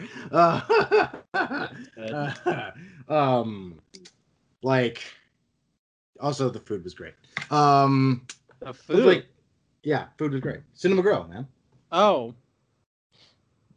Did you play any video games? I'm telling you, no. Unless you want me to go into another 6-minute rant about Destiny again. Do you want to hear a rant? Sorry, no, because I'm not finished. I got 5.5 minutes left. You can finish. So stupid paper. It's just oh man, it's the movies that just for me, it's the movies that really just get to me, that just put a dag give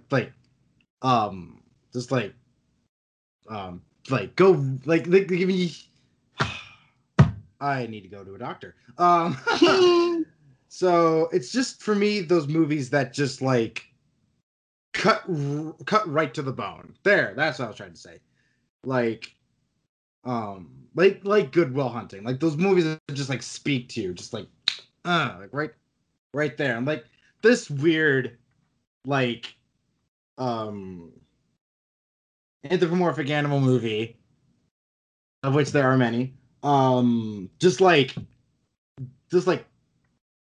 I've been meaning to watch this ever since I heard it was in a theater, so I went. I was just oh my gosh, I needed that, and I have decided I'm going to at some point do an essay on it. So expect that sometime when after I'm dead. I'm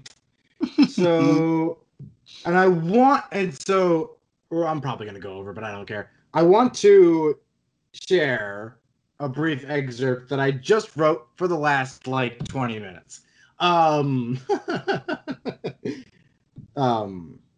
Reads as follows. It just goes into why I like the movie so much. I'm reading this. I identify with Poe, an overweight, black and white, socially awkward nerd who daydreams of being great to escape his current situation and his current self. Poe hates himself, who he is. He hates his job and his dad's noodle shop until he got exactly what he wanted. Does he hate himself, though? Does he hate himself? Wait for it. Until he got exactly what he wanted. Poe couldn't learn the same way the Furious Five did. He thought he could and tried as best he could, but it wasn't working. He couldn't help but be this bumbling, debaucherous fanboy idiot, and he hates it. This is where I went and quoted that exchange after. I don't know if you guys remember the movie, but like after the scene where Poe cooks the Furious Five dinner, and like Shifu's like, it's gotta be Poe who has to defeat Tai Lung, and then Poe just books it. It's that scene where they're having that exchange, that argument. I wish I could pull that up. But essentially, he's like, Poe is just like doubting himself. He's just like, no, he's like, you're not. He's like, oh, God, I really want to pull it up. Screw it, I'm going over. I'm pulling it up. I can't do that scene justice. But like, so like, to set it up, it's like, so like Poe is just like, let me aggressively type here. He is like, he's got to be the one to face Tai Lung, and he's just like, hell no. So he leaves. So he tries to make a run for it, and God, where is that scene? So he tries to book it, and Shifu stops him, even before he even made it even halfway, and so he's like, no, I can't beat Tai Lung. Like, Jesus, look at me. The scene where he gave him the, the motive, like, the classic kung fu motivational, like, you're not who we expected, but you're what we got. Hold on. I think I know. I think I found it. It's right here. Okay, whoops. I didn't mean to do that. Hold on. Stand by, everybody. I'm gonna share that scene. Stand by. Are you? I am. You have a problem with that? It's my show. Also, be warned, copyright. We don't want to get demonetized. Oh yeah, sure. I'm so scared. God. It's a scene from a movie, not a song. I know, but he's gonna play audio. That's what I'm saying. I don't think audio. Hold on. We're fine. I don't think I did. I don't think I did this right. There's no pop songs in the middle There of the it scene. is. I think we're good. There it is. Okay, I got it. All right. Let's see here. I think this is the right one. Hopefully you guys can hear it, but I'm just going to share it for the audience. If not, I'll just describe it to Alex and Zach. I can't hear it. Can't hear it? Well, then that's your problem. So. I can also not hear. Well, fuck. Okay, fine. Describe it to us. Damn it. So anyway, fine, whatever. Okay, I tried. All right. Yes, I'm just really. I'm feeling this moment. All right, I'm feeling this. Hey, you know what, Chris?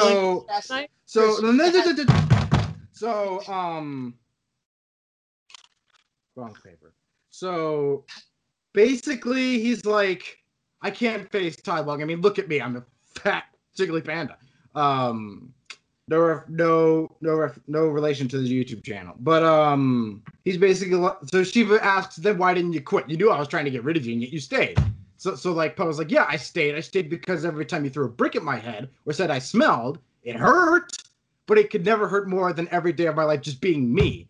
I stayed because I thought if anyone could change me, could make me not me, it was you, the greatest kung fu teacher in all of China. And Shiva's like, I'm gonna change you because I can do this because it's after Oogway is dead. And then Poe's like, come on, Tai Lung is on his way here right now. And even if it takes him 100 years to get here, how are you going to change this, he points to himself, into the Dragon Warrior? And Shifu doesn't know.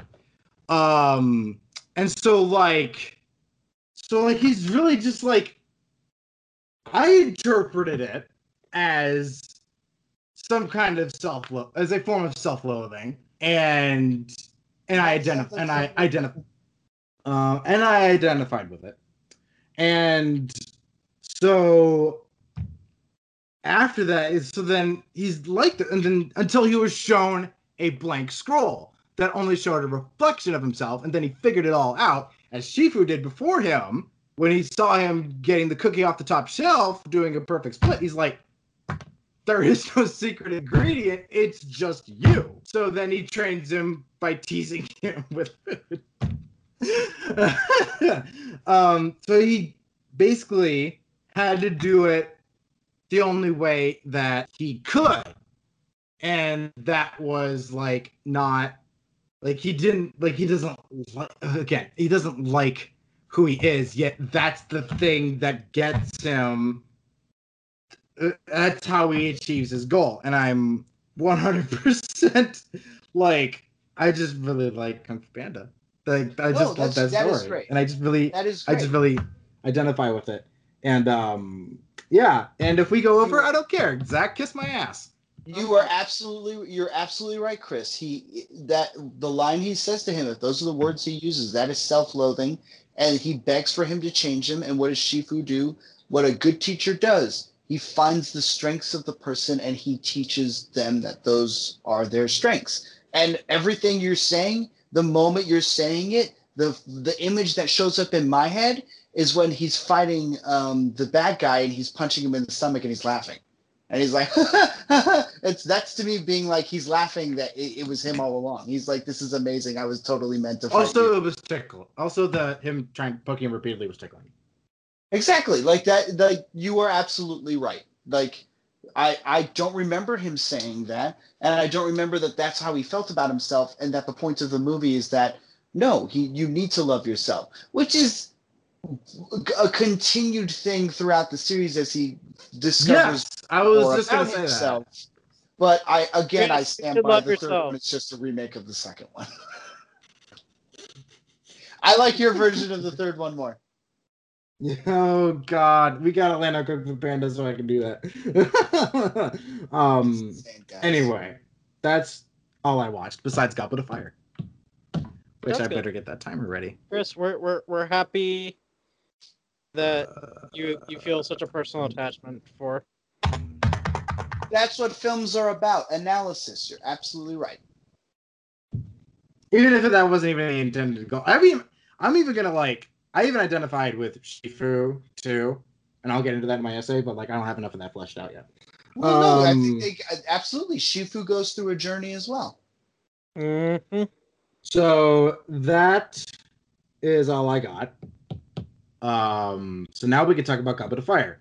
And go. Well, okay, Chris, do you have a question for me? No. Oh yes.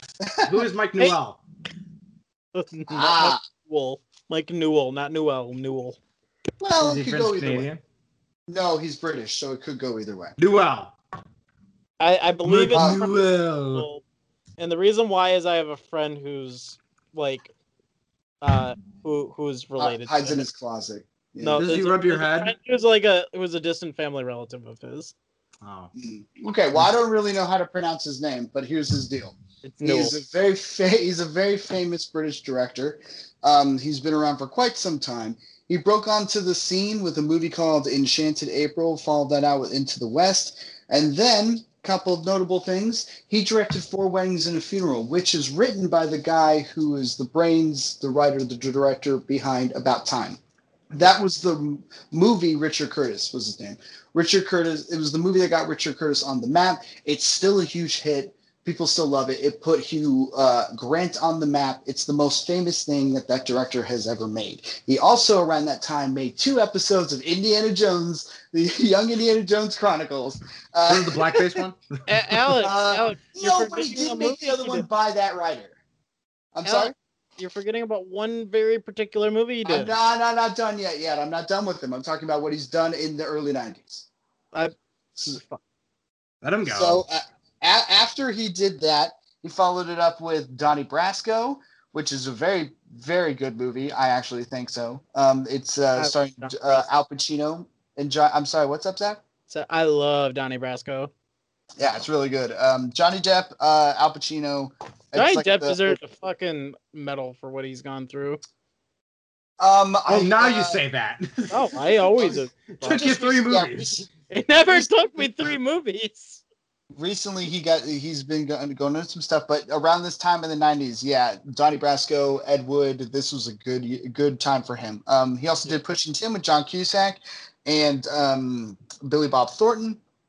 And he's kind of going up. He's got Mona Lisa Smiles after that. Right after Mona Lisa Smiles, which is a great cast, Julie Roberts, Kirsten Dunst, a lot of women, he does this Harry Potter movie. He follows that up with Love in the Time of Cholera, which people don't love. And then Prince of Persia, Sands of Time with Jake Gyllenhaal. People don't love that either. He does a version of Great Expectations, and then it starts to go downhill, and he starts doing incredibly British stuff. The last thing he did was in 2018, and I swear to God this is the name. The Quernsey Literary and Potato Peel Society. Oh, I'm sorry. The Quernsey Literary and Potato Peel Pie Society. That is an actual name of a movie that guy made 2 years ago. Okay, you're lying. He's I'm not. lying. I would never make up the word Quernsey, and I am offended you would think so. Here's the deal with this guy. Here's the deal with this guy.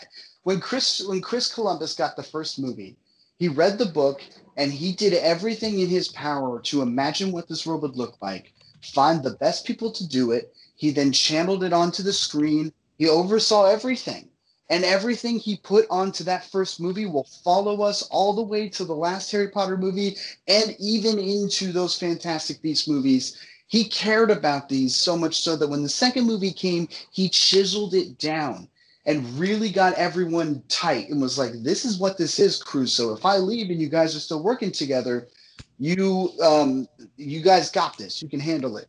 Then the third director came in. He read the books and he was like, this world is amazing. I really want to play in it. And that's why every scene is filled with so much stuff that shows that he was excited to be here, excited to be in this world, excited to take the characters to a next level. He was into it. This guy, Mike, thought that the Goblet of Fire was too big, so he didn't finish reading it. He also... I'm not. Dude, this is getting crazy. Chris, this is getting crazy. Just let me get through this. I thought it was too big. What's even funny about this, Chris? Oh my God, this is Goblet of Fire insane. isn't the biggest book. Exactly. Go ahead. Exactly. He was like, this thing is too big. I'm not going to read it. And they went, okay, well, could you go ahead and watch the other movies? And he went, no, I'm not going to do that. And the director of the third movie goes, dude, you have to at least watch my movies so you know what you're getting into. And he's like, no, I know what I want to make and I know what I want it to be. You know, I mean, they're kids' movies. I get it. Fantasy kids' movies. I want mine to be darker and creepier. And then he started watching the third movie. He got 40 minutes in and he shut it off and he went, shit, this guy did what I wanted to do. What am I going to do now? And it's like, what are you talking about? Why are you in competition with this dude? Just continue off of what he did. He's like, no. I guess I have to make mine a comedy now. And everyone was like, what are you talking about, dude? And he just started adding these. He wanted to burn down the forest. He wanted to burn down the forest behind the school. He's like, it would be an excellent scene when Harry Potter breaks away from the dragon, and to be honest, it would be cool to see a guy flying through trees as the forest is burning. But also, that in the books, that forest is important. It houses a lot of creatures. That would be a very sad thing to just flippantly do in your movie. And he had to be argued out of it. This guy did not like this world. He did not care about this shit. He was a director for hire. He just came in and was like, he didn't respect any of it. Nope. And it shows. No one really liked working with the guy. And it's just like they immediately went with a different director the next time. And I honestly, one of the biggest things about it is he just didn't respect a lot of the things in the book.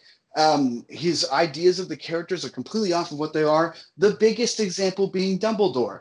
Dumbledore in the books is a calm dude. He's a relaxed dude. It is true that in this story, this is the story where Harry... Exactly. This is the story where Harry Potter is supposed to see for the first time Dumbledore at his most threatening, so that he's no longer the Santa Claus character in the books. But in the books, he's not a loud yelling guy. He never yells at Harry. He says everything calmly, and when he is threatening, it's without any joy, and it's a very death stare. Like, he's just super serious, and that's how they describe him. In this movie, he's just all over the place. Now, whether you like that or not, whether it's a big or important thing to you, it's just a complete lack of respect for the character. I also point out, sorry, Alex, this book also was this movie was not the one to fuck up on too, because this one's really important in that it really does set up the main plots and the main drama that's going to persist for the next 4 movies. So to me, the thing that I find interesting is there's a lot of mysteries in the book, apparently, but he chose 2 in particular, which is who is the Doctor Who guy? The guy who plays Doctor Who is the one who transforms and does the tongue thing. David Tennant. David Tennant, thank you. Okay, so Tennant. Come here, Jessica. So who is Tennant in this film, and who put his cup in the fire?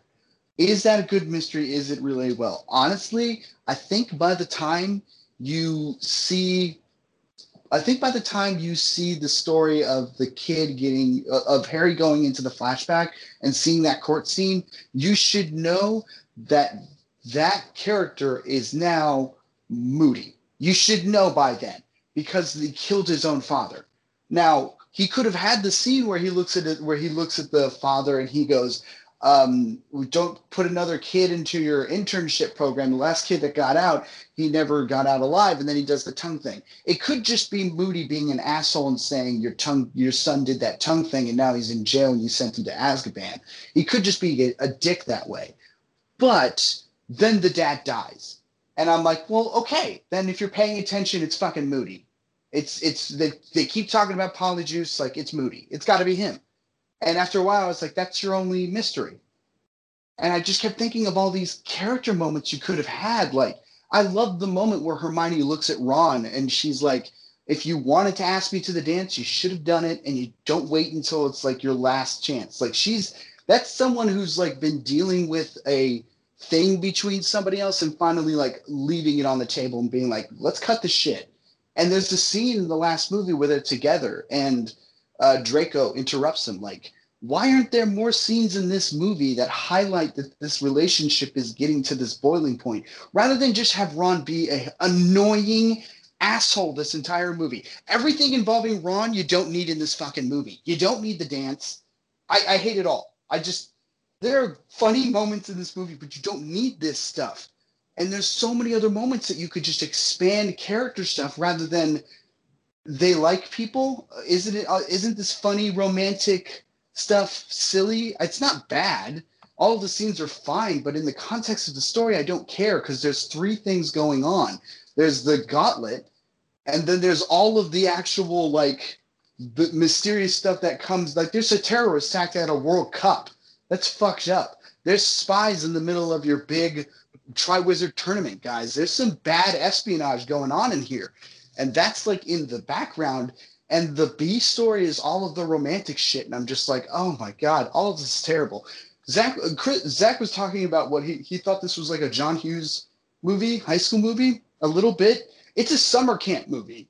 Oh, yeah. You know what? Now that I'm thinking about it. Well, dude, other camps come in. They're like making friends with other camps. There's a dance, there's competition. It's a fucking summer camp movie, and there's no bullies from the other school. Instead, it's a homicidal maniac who's rigged everything and decides he wants to kill Harry Potter, which is the best part of the movie. It could be a summer camp movie, but it also could be like a college movie where the Triwizard Tournament's kind of like each of the whatchamacallits, the fraternities or the sororities competing. Sure, yeah, even like that, but like because they're kids, it feels a little bit more like heavyweights, you know, like Ben Stiller background and shit. Yeah. I just think that everything feels so separate, and none of it feels as connected. And I don't care about all the romance stuff at all. Like it's done well, but it also I don't care when there's this darker thing that's going on, and when your movie is 2.5 hours. You don't need Ron being the worst character of your entire movie. He's just, why would he think that Harry would do that? And just, they don't develop the Ron Hermione stuff enough, especially when Hermione's just like fawning all over Harry in this movie. Like, just take Ron out and have Hermione. I don't get it. It's just awful. It's a movie made by a guy that doesn't respect this world because he took the job. And he thought it would get him somewhere else, and he just didn't respect it. It's so obvious. He like none of the dragon fight thing makes any. None of the actual fucking goblet makes sense. Like the dragon thing, once that thing broke loose, they would have handled that.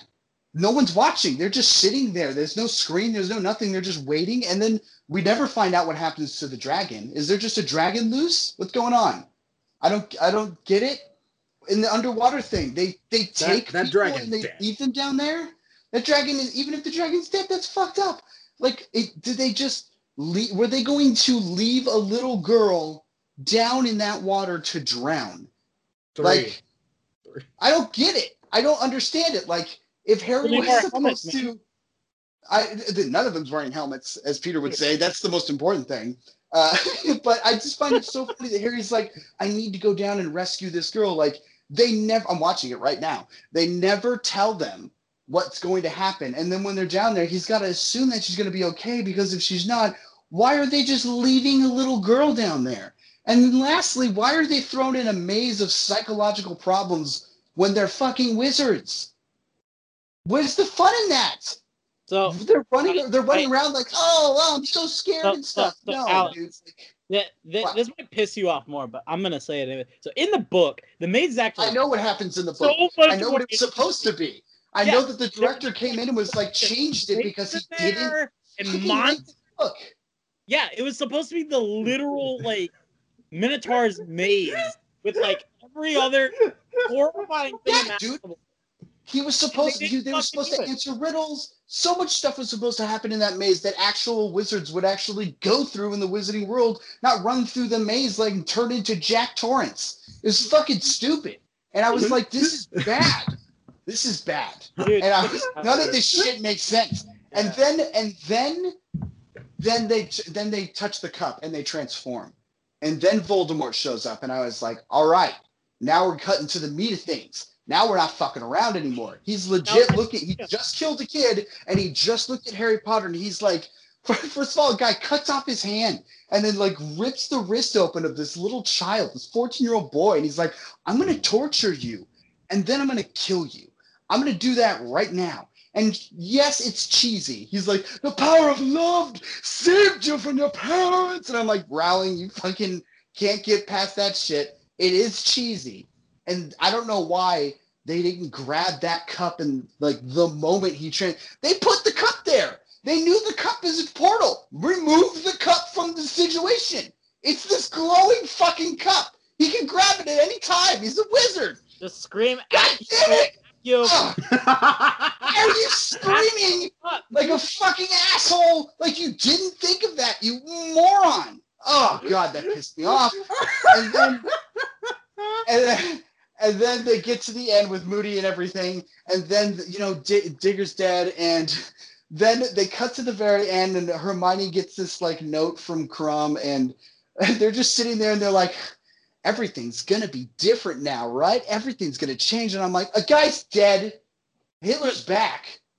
The fuck, guys? I wouldn't say Hitler, but yeah, that's why. I would say we already went through Hitler. Johnny Depp. Come on, Alex. This is Hitler point .0. What? This is Hitler point .0. It's more like that. So yeah, I had problems with this. Once I found out that the guy didn't give a fuck, I just started making so much more sense to me. I was like, yeah, this guy didn't give a fuck. And it was like, we talked to a guy on the Buttercast named Brian Levant, and it's you can tell the difference between a director who comes in and basically he's not just making sure that some vision is being captured on film with the crew that you have. That's a director for hire. So that's a Marvel director. Marvel's come in with the producers and said, this is our vision. Your job is to make this thing real with the crew that we give you and make sure that the set is clean and good and that everything's done on time and perfect. You have to make this vision happen.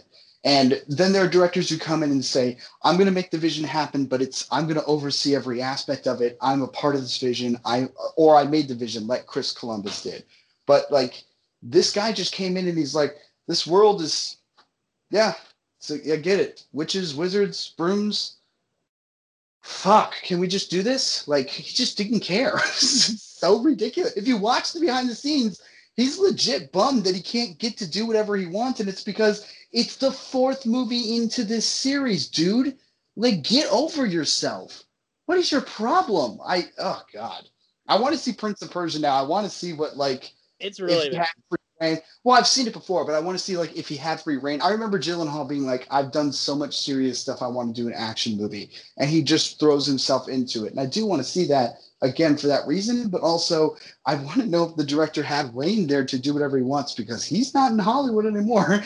It was 10 years ago. It was 11 years ago. That guy has not made a Hollywood movie in a long ass time. Yeah. So, So I think it's because he's an asshole. yeah, sounds like it. So Alex said he really hated it. I didn't quite hate it as much. I really hate it. I just found that there was a lot wrong with it once I knew how he attacked it. I think this is my least liked of the series, but I don't like Fantastic Beasts and Where to Find Them is a piece of shit by a much better director. Yeah. So this movie to me, like I said, I think it felt oftentimes like a John Hughes movie. It isn't though. It's like, as I was telling Alex, I this movie felt like it was continuing the whole like we're kind of still transitioning to like the good half of this series rather than like doing it. I don't know. Everything about this movie just felt awkward. Everything. From the fact that it's a fucking John Hughes movie in a story that's supposed to be really fucking dark and like explaining tons of lore things that we need to know going forward. That they're kind of same, but they're also skirting over a lot, and there's all kinds of other like super important things that are like explaining this that are talked about later. That like you're like, okay, I remember that, but yeah. And like the whole Triwizard tournament thing was literally just drama to set up the final confrontation. But like overall, this movie, like, first off, this is my least favorite Harry Potter movie. I don't like it. It's not good. It's really bad. And I thought it was better than I remember, but I also like really remember hating this movie. The Ralph Fiennes showing up for the first time is great. I love him. Yeah. He continues to do great things. There's stuff that he does, especially in the last two movies, that I want to talk about because he goes crazy in that as an improv actor, and it's so much fun, and it looks great, and I think he was given a lot of leeway to do that, and there's a lot of stuff he was allowed to do, and I think a lot of that is because of the work he put in both in this movie and in the next movie. And yeah, Chris, there's great moments in the last movie where Ralph Fiennes, dressed as Dumbledore, dressed as Voldemort, does scenes from Whose Line Is It Anyway? Great improv actor. There's some really cool stuff. Like it's it's really awesome, and there's a couple very, very big meme things and that are like actual memes right now that I am so happy that are things, and only could happen if Ralph Fiennes didn't. And only would have happened if Ralph Fiennes did, in fact, like, improv them, both of which he did. Alex, I'll tell you about these later. They're great. I'm excited. I've already told you about one, the thing you do with Tom Felton. But there's another one right before that where he does the laugh. Apparently, that was improv, too. Sounds like they just let him do his thing. Yeah, they really... yeah. Anywho, again, I like Ralph Fiennes, great actor. He's still fine in this. He's not given much to work with. But that's fine, I guess. Like, I don't know. This movie just always feels like the awkward middle child of this franchise. And it is. No one gives a shit about Goblet of Fire, let's be honest. There are other good things I want to add to it, but Chris, what'd you think? Chris, I really liked this one. I'm not gonna lie, I really liked it. That's fine. That's just fine. That's perfectly fine. It's not a terrible movie. It is not bad. It's gonna be one of those episodes. I really like this one. It's not gonna be one of those episodes. No. That's fine. All I'm talking about is why this one doesn't feel as like it is awkward. It feels weird. And like the more that I'm watching these, the more you can see where the problems lie. Like in the Fantastic Beasts movies, it's script. So like everyone just sort of hopes that it's gonna turn out well. That's the only thing that everyone hopes. They're doing everything in their power to make this feel good, despite how shapeless it is. But when it comes to this movie has a narrative. It's not bad. It's not clumsy. All of the scenes work fine. It's just in terms of what these movies will be and have been before, it's just kind of obvious that the person who was overseeing everything really wasn't putting 110% of the effort in. And like, it's a hard thing to do that after the last one. And it's certainly a hard thing to do after the first two, which understand what they are. I think what gets me the most is that this guy saw the last movie and was mad that he couldn't do that too. That's what weirds me out the most. Like, they're shifting. That's the point. You can take it in that direction further, but he's like, no, that guy already did it, so I have to do something different. And it's like, that seems weird to me. And the lack of, like, I don't know if it's necessarily resentment, but I feel like he's making this movie out of spite of the fact that he can't make the movie that he wanted to. And so it just sort of feels that way somewhat. However, I do think the action scenes are great. And I think there are a lot of things about Harry that I love this time around, particularly the fact that when Neville is like, hey man, I'm into plants now. This book is really cool if you're into that too. And he's like, Neville, I don't give a shit unless your fucking plant books can help me breathe underwater. And he's like, yeah. And he's like, oh. And then the next day, Neville's like, here it is. And he's like, is it going to work? He's like, maybe, I don't know. He's like, Neville. And I'm like, Harry Potter doesn't give two shits, man. This guy is sick of this crap. It's like, people are trying to kill. I love it, man. He's kind of a dick now, and it's totally merited. And I really love it. Like, he's sick of Ron's bullshit. I fucking love it, man. It's so, Harry's like sick of it. This is why I think you would really love a Potter musical, because this is the shit that Darren Criss portrays Harry as the entire time. He's just a dick to everybody.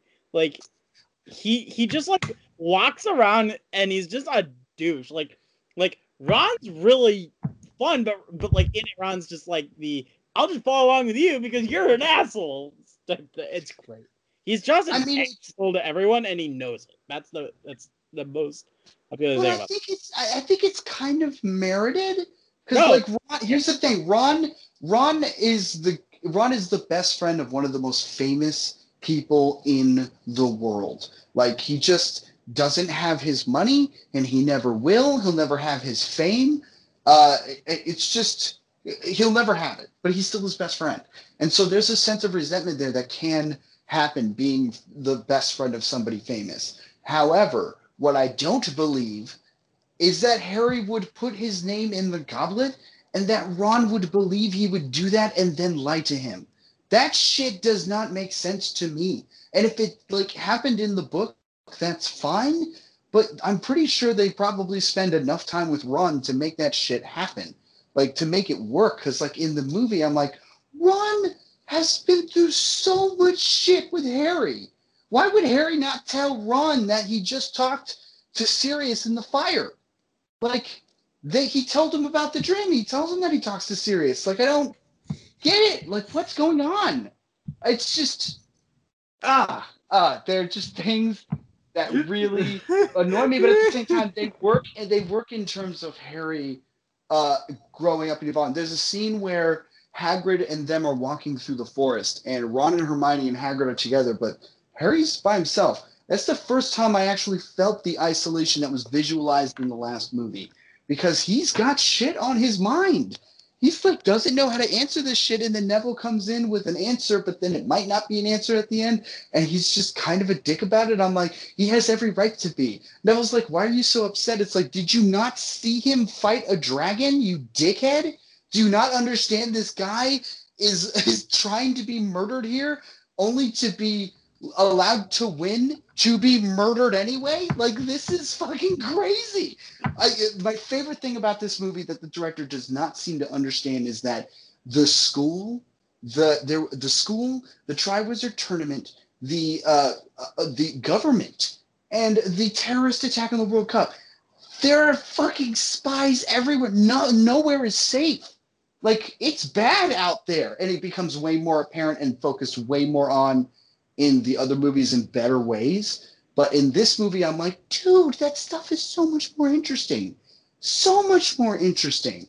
I agree with Zach that may be lore, but it's lore needed to tell a better story, especially when the outskirts are like every facet of the wizarding world is now compromised. I also Like, fucking Hydra is in S.H.I.E.L.D., baby. yeah, the thing I also that bugged me a lot was the original plan was to split this movie into two movies because the book was God. huge. It's 636 pages. So, you know, you split into two 300-page books, you chop that down a little bit to 150, 200 page scripts. You get to do a lot with that. Especially if you follow by the every page is one minute of dialogue. You know what I mean? Mhm. It bothers me so much because there's so much in that book. There really is a ton in that book. From the fact that like it explains that like shit's going down, and the end of it alludes to one of the huge plots of the next movie, which is at the end of it, that Fudge doesn't fucking believe them, and it's like you're a fucking dirty liar. Wasn't it Fouch? No, Fudge. I think I love some. Careful with spoilers. This is yeah, I guess whatever. Yeah, I'm just saying careful. I didn't say it did. I'm not going much further than that, but like that happens at the end of Goblet of Fire, and like the other big thing is it doesn't explain what Harry did with his winnings. It doesn't explain, which is important because that has a thing to do in Half-Blood Prince. It doesn't explain. But then again, there's things in the movies that like, who cares about his winnings? He's rich as fuck. Sure. I mean, yeah. Shit ton of money in the bank. As a movie thing, you don't need to go with that. Okay, but it doesn't explain. There's a whole bunch of stuff with Dobby in it that like explain that like helps connect the second movie to the last movie. Yeah, we don't need him though because the main focus of Dobby in the book is to get him the gillyweed, and they just need Neville for that. Which, but I actually do think it was a smarter route to pull in the movie. Agreed. They also This is it's all kinds of little things. The whole explanation of what's going on with Crouch, all three of those sequences really emphasize further stuff and explains that like Neville's parents were killed by Death Eaters, again, all of this is really interesting to me because I'm a partial fan, you're a diehard fan, and the director didn't give a fuck.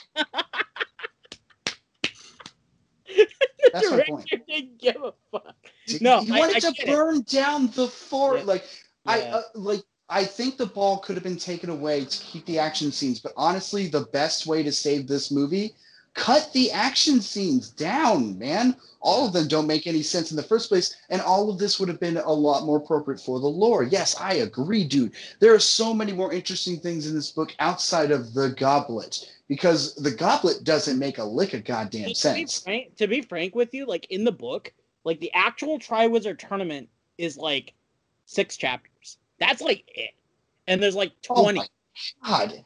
Yeah. Dude, that sucks. And then even then, this is probably the thing that I knew. Like none of it. Like the vast majority of the actual book is like Death Eaters are shady fucking people, and like the world is fucked up. Yeah. Like it's basically Hydra, and basically this book is the Hydra reveal in S.H.I.E.L.D. But like, the moment I knew this movie was in trouble was, first of all, smart call. Don't bring us back to the Dursleys. We don't see Harry at that family. He's already at the Weasleys. Why is he there? They're going on a trip. Where are they going? The father's keeping it a secret. Ask me no questions. I'll tell you no lies. Oh my God, it's the fucking Quidditch World Cup. And one of the biggest players is going to be one of the main characters of the movie. And he's going to be one of the people that Harry has to compete against. He's going to possibly be a bad guy. I can't wait to see him play. We're not going to watch that game. Let's just go to the tent and see him hang out and talk about the game. Instead, I was like, what the fuck? Yeah. It's Quidditch. They show us the Quidditch match. Too. That's the worst part about it. Apparently. That's when I know I was like, uh-oh. I don't think this guy knows what he's doing. The other thing is in the book, they changed who was voting, who was like supporting who in that. Like apparently in the book, it's been a long time, is that everyone was all for the Irish. And in the movie, Harry and Ron are Bulgarian fans, while everyone else is Irish fans. Dude, he called, like in the movie, he has I think the bad guy, his Voldemort call her Doesn't he call Hermione a Muggle, and she's not a Muggle? She's a half breed. She's a mudblood. The mudblood. Yeah, that's my point. Like even the director didn't even get that line right. Yeah. There's a moment in the movie where there's a reporter keep talking to Harry, and she's like, "You're 12." He's like, "I'm 14." She's like, "You're 12," and I'm like, "This is the movie." Yeah. Like. Oh, anyway, there's Chris, so much just shit. things you like. Sorry. So much shit in this that they could have put that should have been 2 movies. This really should have just been 2 movies. And but that's because we're talking about material that wasn't in there that we know is available. Chris, however, doesn't know that. I want to know what you. I want to know what Chris liked about it, though, because he doesn't know this shit. He doesn't know what wasn't available. I want to know what he liked about this. Okay. Yeah. Why do you like this movie? Okay, so that, like... You gonna say Prom? Because they did Prom? Sorry. He's mad. No. I'll wait. No, I'm done. No, I'll wait. Chris, wake up. No, I'll wait. I'm done.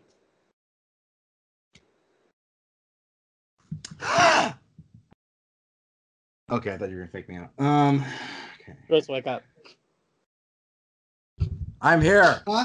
Good God. Huh? What's up? Sorry. Hi, Alex. Huh? You hear that? It's my heart beating for you. It's my heart beating for you, Chris. Aww. Okay, so I want to suck your blood. the things I like about this school, about this movie. Yes. Jesus. What are the things you like about the school, Chris?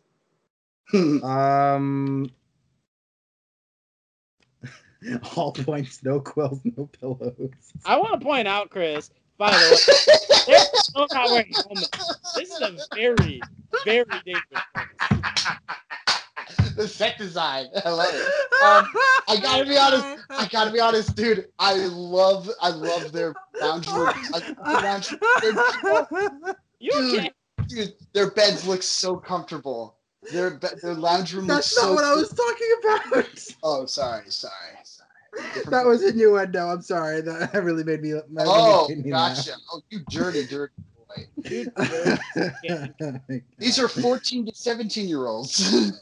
No, I was I flubbed and said I said school instead of movie, and then you were like, "What do you like about the school?" I was talking about the points on the cones on the top of Hogwarts. Ah, you like, all points, no quills, no pillows.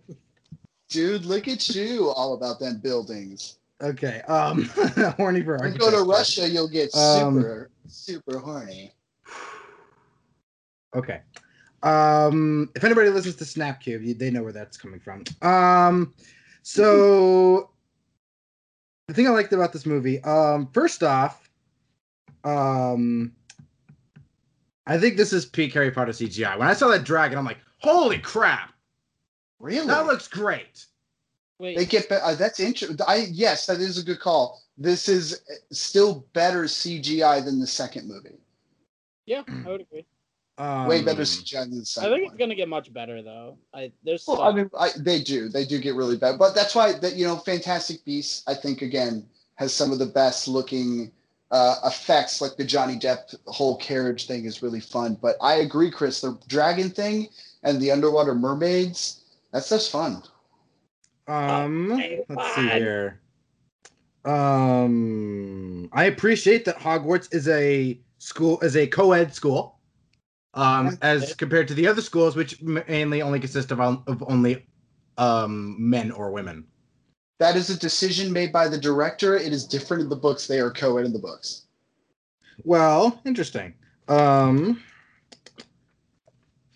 Let's see here. Let me read this. Bow down to your sex god, Ron Weasley. Wait, how'd that get in there? I must have really liked that coat. Right.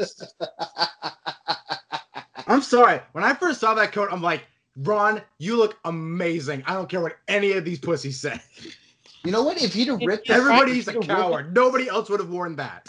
He's practically Prince.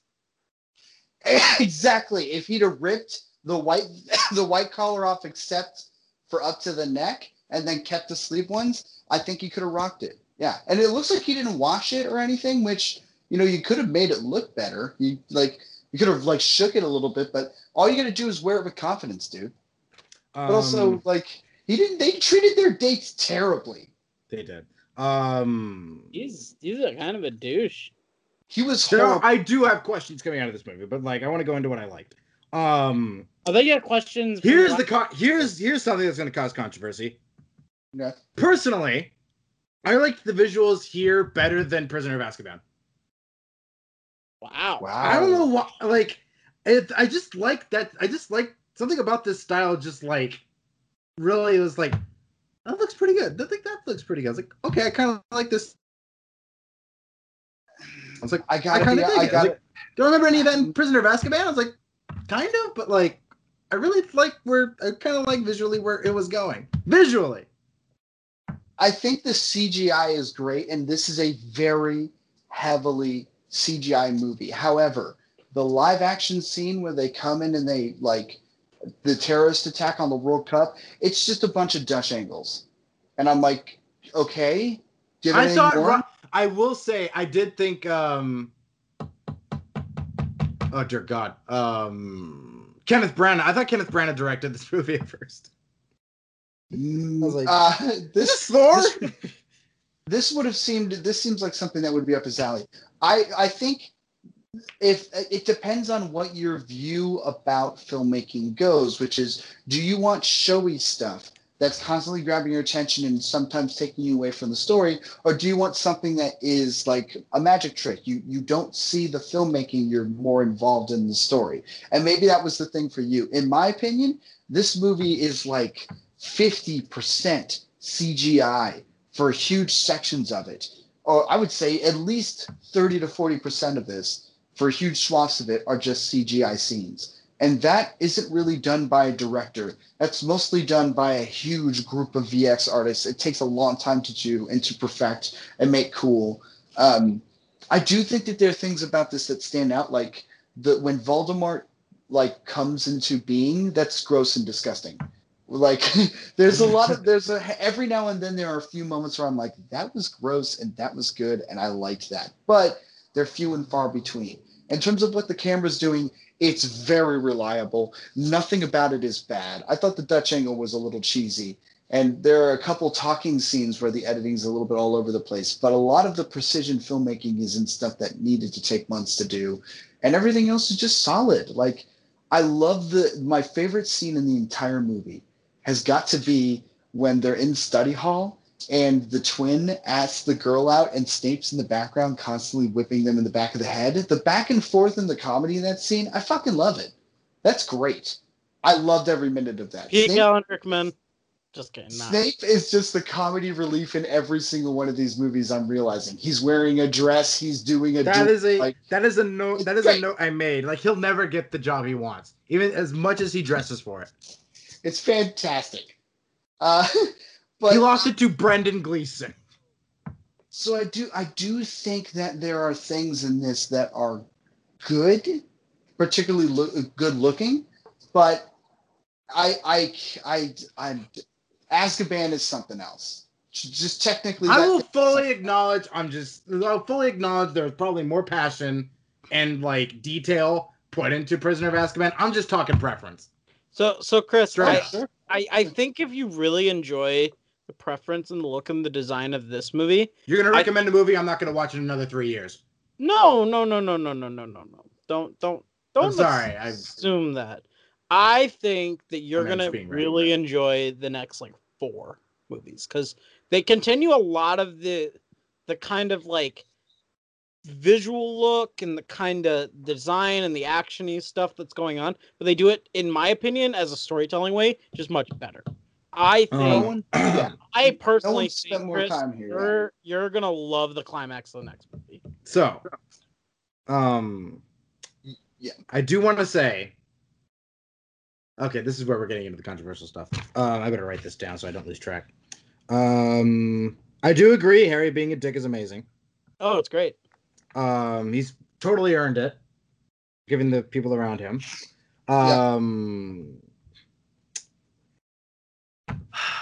this is where it gets controversial. I am okay with the conflict between Ron and Harry. I can accept that. It's teenage angst. These guys are 14-year-old kids in a situation that they don't necessarily that they shouldn't necessarily be in, and they're behaving like as appropriately. Like I can buy that personally, because like for me, I've been around it, so I'm okay with it. Plus I think it was like that one thing that I was kind of that I've been missing is just like I think it's been more subtle in the last few, but more like this was more brought to the forefront because I knew this was coming, so I was wondering how it was going to be handled. Maybe it wasn't handled in the best way, but I'm glad it was like the tension being addressed. Yeah, the tension between them, like even Harry just being like petty, like not telling him who he was talking to in the fire, like that just goes more to him being a dick, and it's like again, it's like teenage hormones, and oh my goodness, Ron has a lot of testosterone building up inside of him.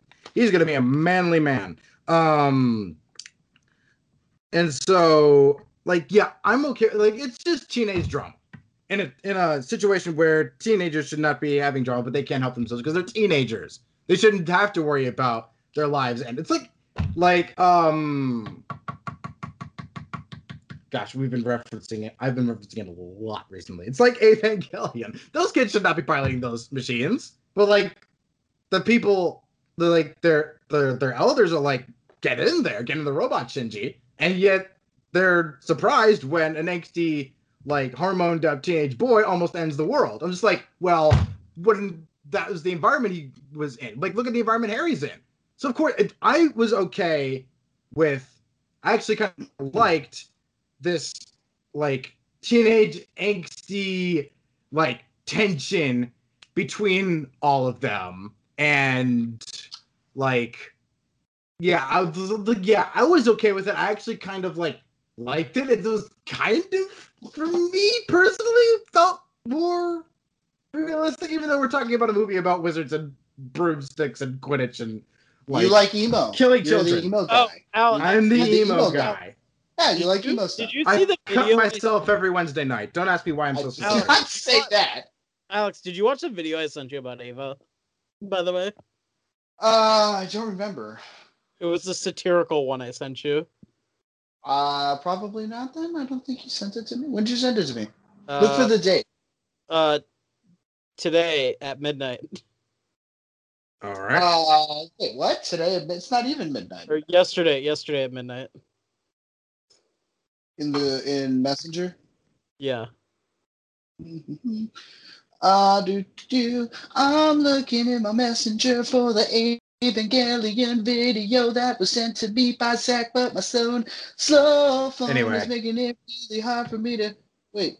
Netflix, you cannot rewatch. The bear thing. I see a thing that says you cannot rewatch Commodore Hustle, the Netflix re-release. That's it. Yeah. I didn't. Anyway, I've not watched that yet. Okay, so Chris, to respond to what you're saying, yes, I was about to say. So I think I will watch that. I will watch that. I would ask you, did you watch unedited footage of the bear? I did. Fucked up, right? Pretty fucked up. We're going very much like Wanda. Very much. Remember what I said before we started recording, guys. Just remember what we said. Remember what I said. Sorry, I hadn't asked him. So, this is what I say to this. I like Ron and his pissy attitude with Hermione because they've somewhat set that up and they ground that there's something happening between them that Hermione was calling him out on. I do like that. That makes sense. I wish they would have elaborated more on that if they were going to put it in the movie, because I feel like that's more important for their characters in this overall story than what was going on. But in terms of Ron and Harry, I like that there's angst between them. I like the idea of him being the youngest in a family of successful people, of having a bunch of hand-me-downs, having a best friend who's famous and rich, getting in all these adventures, trying to be murdered all the time, focus of attention. I get it. I just don't personally believe that Ron would believe that Harry would do that. Ron knows what this tournament is. He would have explained it to him, and maybe they both would have wanted to, but Harry would never lie to him about that. And I don't feel that that works personally. That's my only problem with it. I welcome it in terms of the story.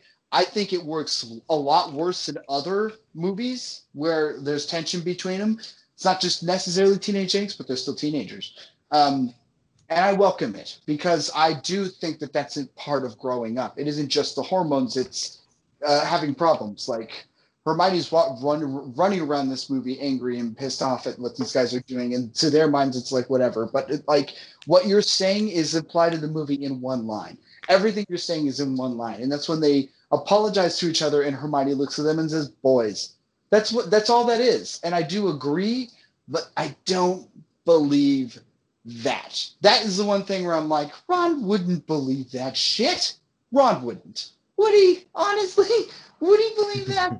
And that's where I'm watching these movies and I'm like, there's places for character development that they could have spent more time on. And that's all. Like, at the end of the day, when I rewatch these, I don't care so much about the way that they treat these two Indian twins like assholes. I'd rather see him spend time with Hermione and then have a couple more moments where they're like, we don't know about our feelings, so that when the Crumb love triangle happens, it makes a little bit more sense. Like, I feel that Harry had genuine moments with the girl he liked. And I like the fact that she ends up being with Digger and then Digger dies. That's cool, man. That's awesome. But that also should have been a little bit more fleshed out rather than a few glances. He asked her out once and then she spends the rest of the movie just minding this silent movie of losing her boyfriend on the side. And it's like all of this, everything just feels like it's half-assed. And the only thing that feels fully fleshed out are the actual action scenes. And the last scene with Voldemort, which I do think he nails. I think that scene works as powerfully as it should. But this whole movie really should have been about how, instead of being another movie where Harry has a mystery that he has to solve as a teen, because that's kind of what it is, I would have rather have him just go to school. Maybe this tournament thing happens for a little bit, but it leads to a bigger mystery, and have it be more about how this world isn't safe anymore.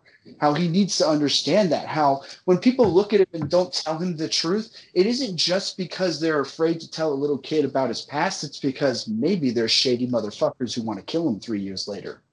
That's more interesting to me. But I don't know if that's necessarily the director's fault. It's the book. I've never read it, and I have no idea what the focus of it is compared to this movie. Maybe the director stepped in and was like, the goblet is the more important thing. And that's how he viewed it. But in terms of the kids growing up and having romantic problems and growing up emotionally and being emo about it, absolutely. I have no problem with that. I think that's fine. And I do think it works in this movie. And I've always argued more against the last two and which one of those I would want to take away. But I'm starting to realize that maybe those films handle the emotional angst and growth and trauma that's happening in the world better than this one did. And this one just doesn't really actually try with that. But it does try more with Harry growing up emotionally. I do agree with that. And I was telling Zach, I think Daniel Radcliffe is getting better each movie. I think he's the best one in this movie. Yeah. So I was personally okay with all of that, even though it probably wasn't handled the best, but no one bats 1,000. So certainly when you don't read the book. Yeah. I was pleasantly surprised with the appearance of Robert Pattinson and David Tennant. Come here, Jessica. But not Ralph Fiennes? Come on. Hey, Ralph Fiennes was great. Is it Ralph Fiennes? It's Ralph. Ralph. You said Ray. Well, doesn't he pronounce it weird though? Someone said he pronounced it weird. Some people do say Ralph Fiennes or what? I don't know. It's Ralph Fiennes. Some people have pronounced it as Ralph Fiennes, but it's Ralph Fiennes when you look. What does he say? Can we get an accurate read here? I don't know. Honestly, I can't remember the last time I sat down and went down a YouTube wormhole of Ralph Fiennes interviews. I heard Ralph Fiennes. I could have sworn he was the one who said that. Whatever. Hey, Whatever. that's why I believe you. I believe you that I'm saying. Hey, it you wrong guys thing. say Evangelion, so I get to say something wrong once in a You know while. what? It's Nathaniel Twilson Wilhelm Fiennes. Hey, me talk pretty one day. I believe it's pronounced REIF. However you say that. Whatever. Beef. It's Fiennes. bless you. That's how you pronounce it. So early on I did question whether or not this was directed by Michael Mann, or I thought my mom had unlocked the forbidden secret of motion smoothing on her TV, but this didn't look like 24 frames a second. That's just a personal thing. We don't have to go into that.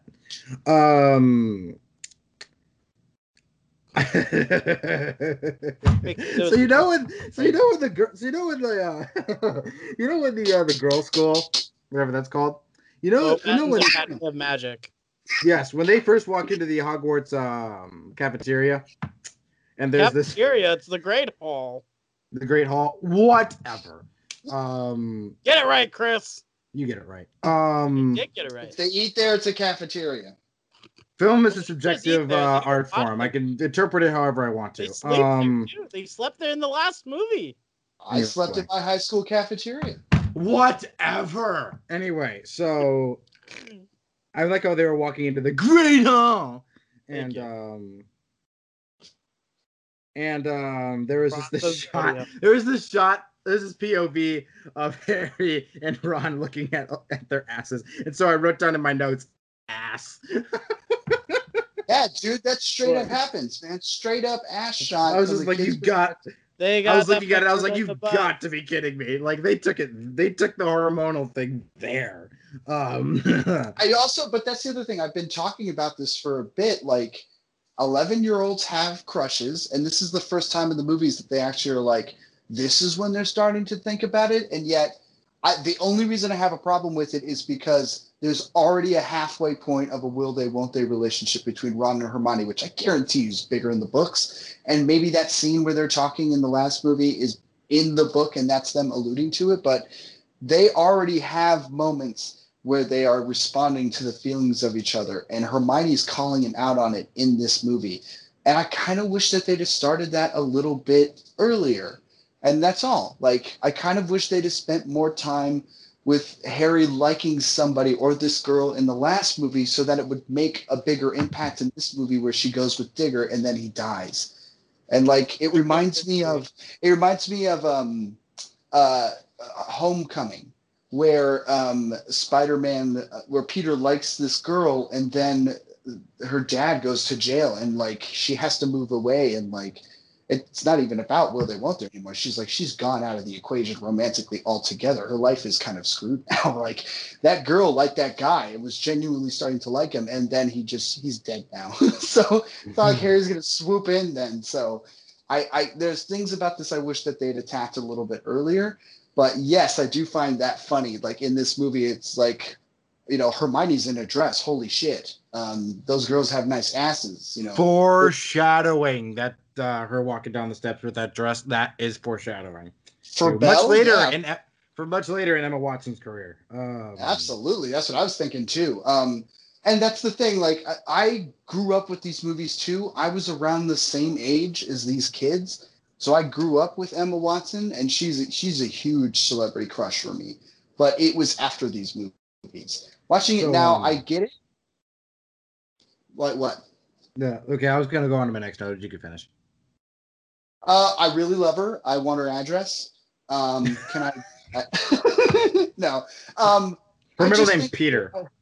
Oh man, that is just perfect because I have homosexual tendencies towards Peter as well. We applied it in the last episode. Peter will get to her first. He'll get to talk about this movie for sure. I think that the romantic element is really fun here. And I don't think any of it is annoying or bad. I just think that the dance takes too much out of it. The dance doesn't really do anything. Because here's the thing that bothers me, and I need to ask you, Zach. At the very end of the movie, Dumbledore is like, this is about the friendships we made and how important it was to connect with the other schools. And man. did they really? I cannot wait to talk about. I can't wait to talk about this tournament. Do they show up at the end, Zach, in the last movie? It's really a war. So Alex, I don't remember. Chris, What? I need you to put some earmuffs on here, because I need to tell Alex something, and he's gonna feel like an idiot when I tell him this. So Text me when you're done. I'm walking out of the room. Spoilers. Spoiler. The bathroom. So the female champion ends up marrying Bill Weasley, the dude with the werewolf scars in the 7th movie, and she's the main so she does. Yeah, that's right. She in does the last two, and then I Crumb never really becomes useful in any way. But here's actually the really interesting thing, and this is something. Chris, you can come back, by the way. That's all. The really interesting. Don't think he can hear us. Okay, so Kakarot, as we know, is an ex-Death Eater, and he continues to kind of be a thing, like in the books. He doesn't really. They never really show up for the rest of the thing, but Fleur does. She's in the last 2 movies. But does her school? No, but she does. She's important. No, that's fine. That's fine. But like Dumbledore talks about how they make. And then the principal gets mentioned in the 6th one as going on the journey with Hagrid to get the giants on their side. That fails. So everything Dumbledore. Oh God, what a waste. So Dumbledore planned it all. He planned it all. No, he doesn't. He didn't. I mean, yes. Unless those schools come to fight in the end of the last battle, then what was the point? We don't know. There's a bunch of random people, but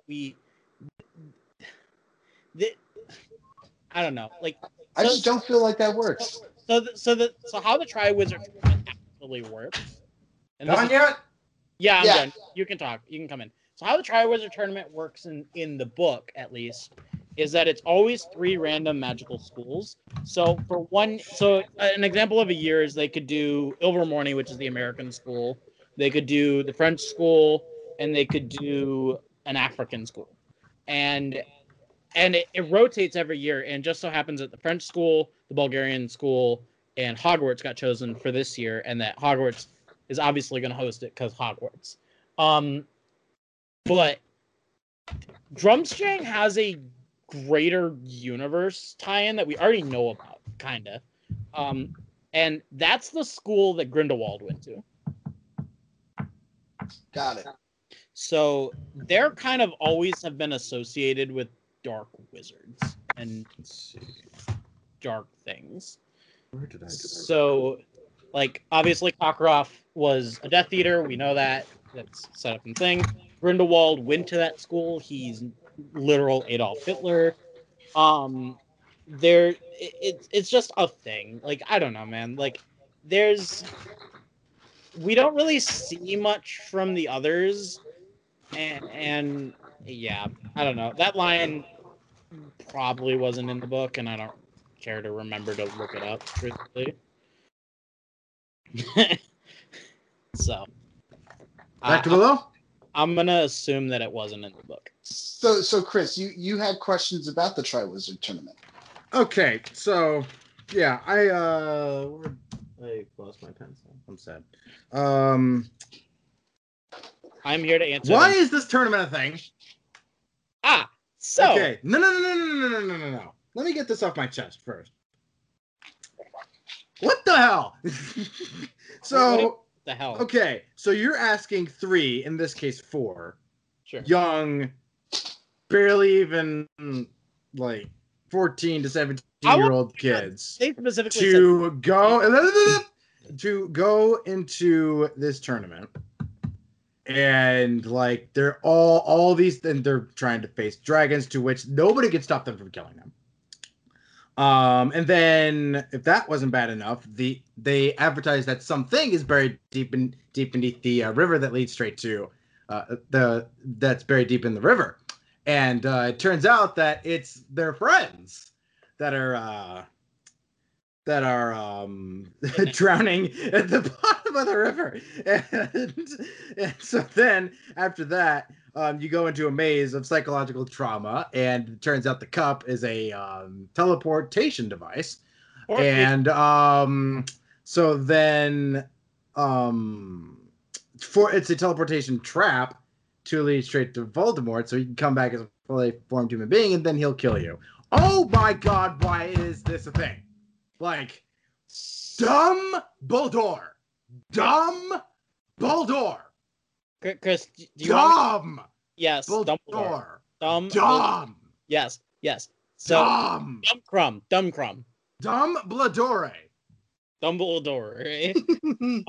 Oh my god. So Chris, let me relieve your questions several. So by the way, the hour expired, but you have like 35 minutes before I do a hard cut. That's fine.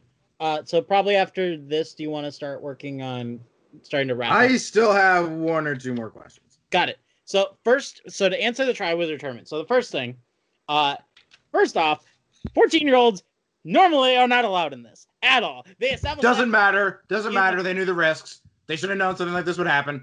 They are responsible old Grand Wizards and have seen everything. They are 100% responsible for this. So I'm gonna respectfully decline you on that one. And I'm gonna give you several reasons. Screw you, it's my show. That's okay. So first, That's not a good argument. This is supposed to be fuck you, my show. He says. So a fun argument, but this is supposed to be an event for people who can legally make the decision of I don't care if I die. Clearly. So why does that exist in the first place? These are kids. So secondly, this again, it's always been a school thing. It's like, hey, we're gonna have an inter-school competition with people because glory and all that. Now I want to emphasize that first off, the whole port key thing Dumbledore didn't know about. Obviously, I assume that they all assume. How come it hasn't happened before? What? How come it has never happened before? What do you mean never happened before? That when a kid would grab the thing and be teleported to a graveyard. It doesn't. It was supposed to teleport them back to the front of the maze. Instead, what happened was obviously Moody changed it to teleport to the graveyard. God, they knew there was a ball. Yeah.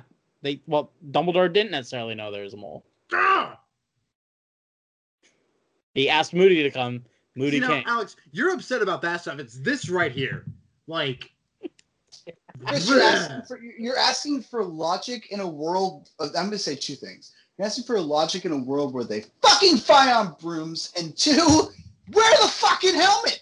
Yeah, wear the fucking helmets, Chris. This school sucks, man. From day one, just the game of Quidditch alone is they had Death Eaters there in the best movie, just flying around while they were playing a game, and they didn't even know they were on the grounds. This school sucks. This whole world is crazy, but like the way I view it is, it's just so it's so fucking crazy. Why would you have a 3-headed dog guarding a secret resurrecting stone in your school? Why does this school also sideline as a fortress every year? I don't get it, but this is a world apparently where everyone has superpowers. And because it's a world where everyone has superpowers, that's what the school is. They're not learning about math. They're not learning about history. They're learning about being wizards so that they can use their powers. And either you're a good wizard or you're a bad wizard. That's how this works. I mean, none of this makes sense. It's never made sense. None of this does. I don't. But in terms of this film, not even the games themselves make sense. Why would you kidnap someone's friends and then put them in the bottom of the lake with what? It's horrifying. That's hard. What if that person does not like to be underwater? What if they're afraid of fish? What if they have asthma? What the fuck is going on right now? None of this makes sense. I don't get it, but it's still pretty cool. It's still pretty cool when Harry's like on the building trying to reach the broom and the dragon's trying to get to him. There's no music, and I'm genuinely terrified for him. So there's like some good action scenes here, but in terms of the world and what this like tournament means, they shouldn't have had the tournament the moment the World Cup got bombed. The moment the World Cup had a terrorist attack, you don't do the fucking Triwizard Tournament. You just don't. You don't do anything. Like, obviously, shit's bad, dude. And on top of that, it's crazy. Dang it, I lost my train of thought. Dang it. No, so like,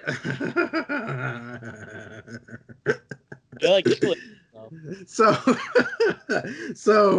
like, oh man, just like, okay, so the in the second game where they're at the bottom of the where they put the kids at the bottom of the river, that the girl from the lady school, she failed.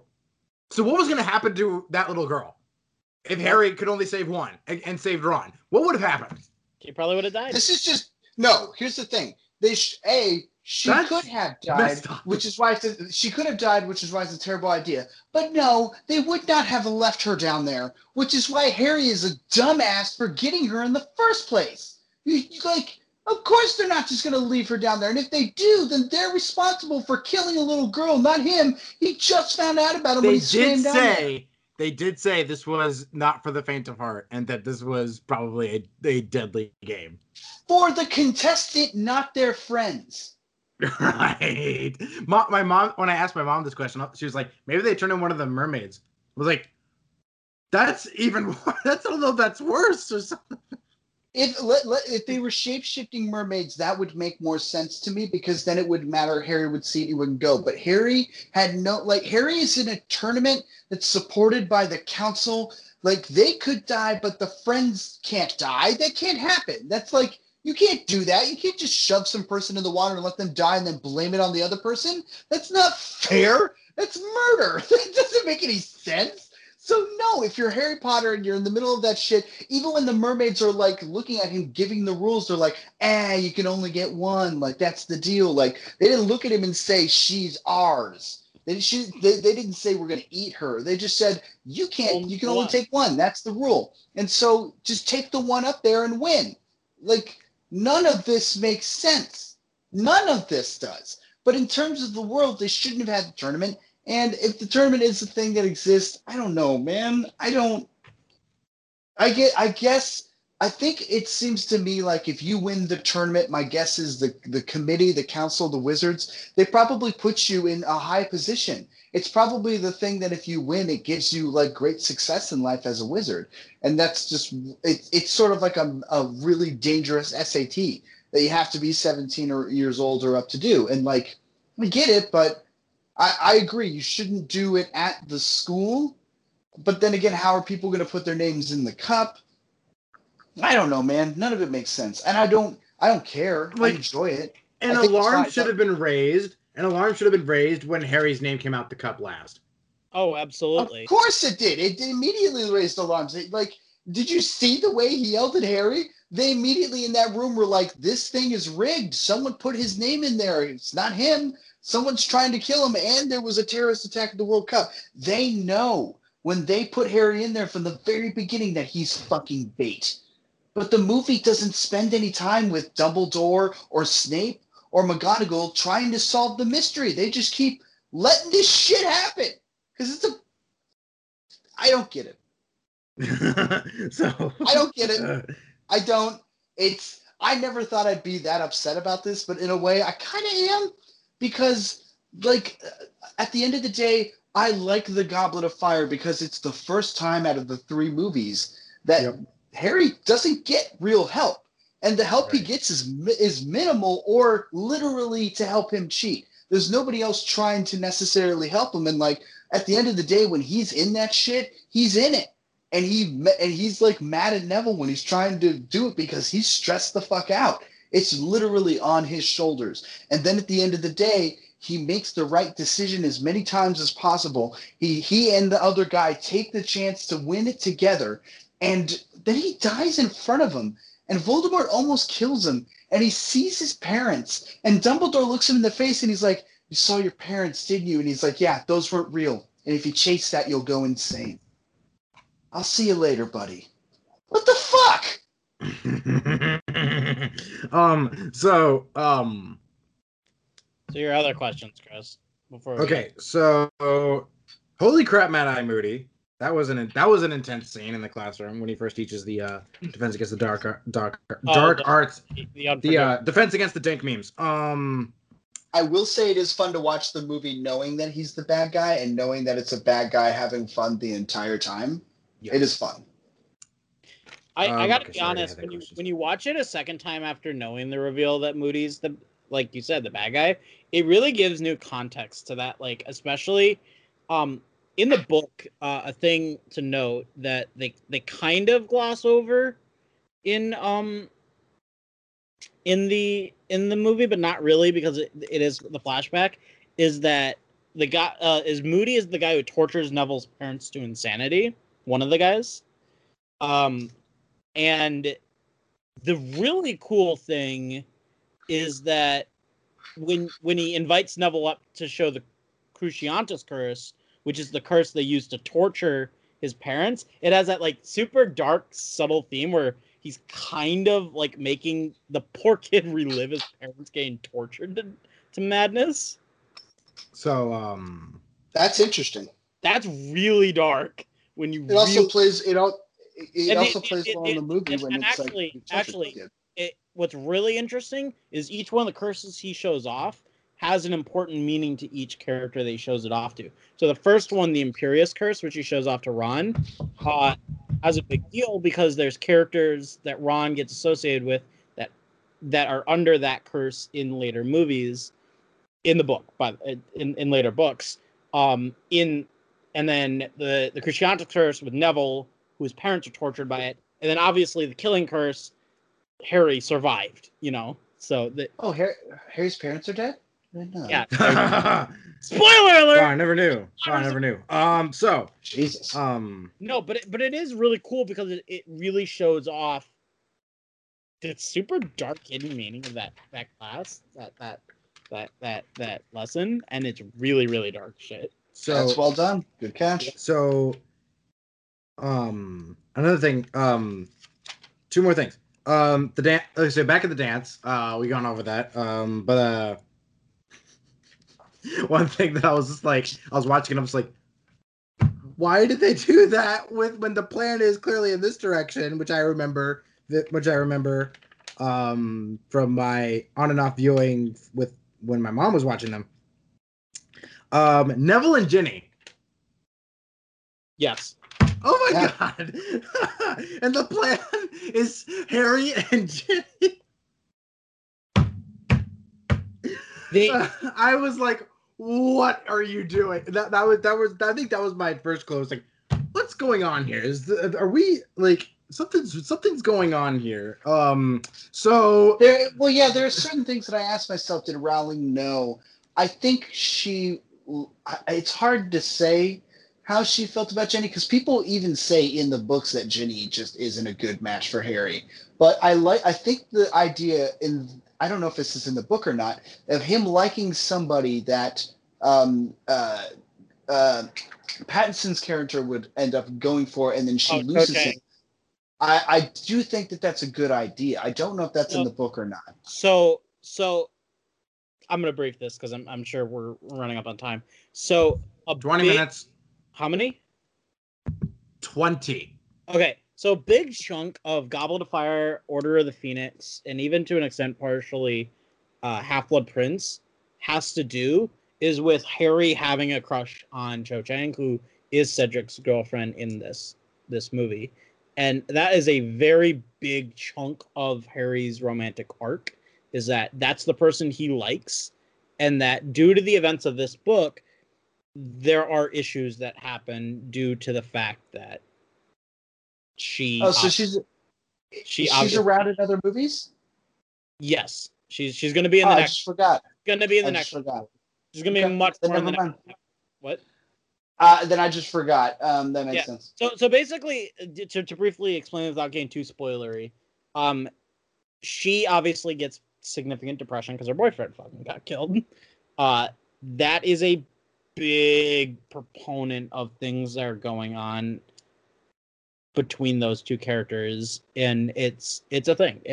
There's a thing. It is a thing in the books. It's a thing in the movies too. This isn't the last time we see her. We'll see her a couple more times. And it will this narrative arc, I feel like, will get a conclusion. In some I'm gonna say I gotta say that like the next movie is the one I remember the least. There's so much about Order of the Phoenix I do not remember except for the ending. I think I remember more about Half-Blood Prince. Yeah. So that I completely forgot that she was there. But it plays to the fact again that like Jenny and him do not get enough time for that relationship to work ever. I think. I recently went back and rewatched it because I'm kind of initially rewatched this to kind of get my wrap around with this whole franchise, and when I rewatched Order, I actually kind of came to the conclusion that I like Order a lot more than I used to. I actually think it's really fun and really interesting, and there's a lot going on. And this is actually kind of helping segue to the end, anyways. I think Order is a lot more fun. Actually, if I was obviously gonna rank mine, obviously the last one's really good, but I really think that like Order is like my third favorite. There's a lot of good in it, and there's a lot of Gary Oldman in it, and I like that. I'm excited. There's a lot of Gary Oldman in it. There's Helen Bonham Carter's character shows up. Ralph Fiennes is in it a lot. You get to see some really cool Michael Gambon stuff in it. Like, really, like, I think that movie, more than anything, is what gets me really hot and excited for the narrative finish for Fantastic Beasts. Because if that's what Dumbledore is in his old age, I want to see what he's like when he's, like, young and in his prime. Like, Order of the Phoenix's climax, it's so cool and so interesting, and there's so much going on. And I love it. It's so much fun. Evanna Lynch is in the movie for the first time, and she's nutty in her own way. And she actually goes on to work with Darren Criss on Harry Potter musical stuff, which I think is. Oh yeah, she'll do anything involving Harry Potter. She loves it.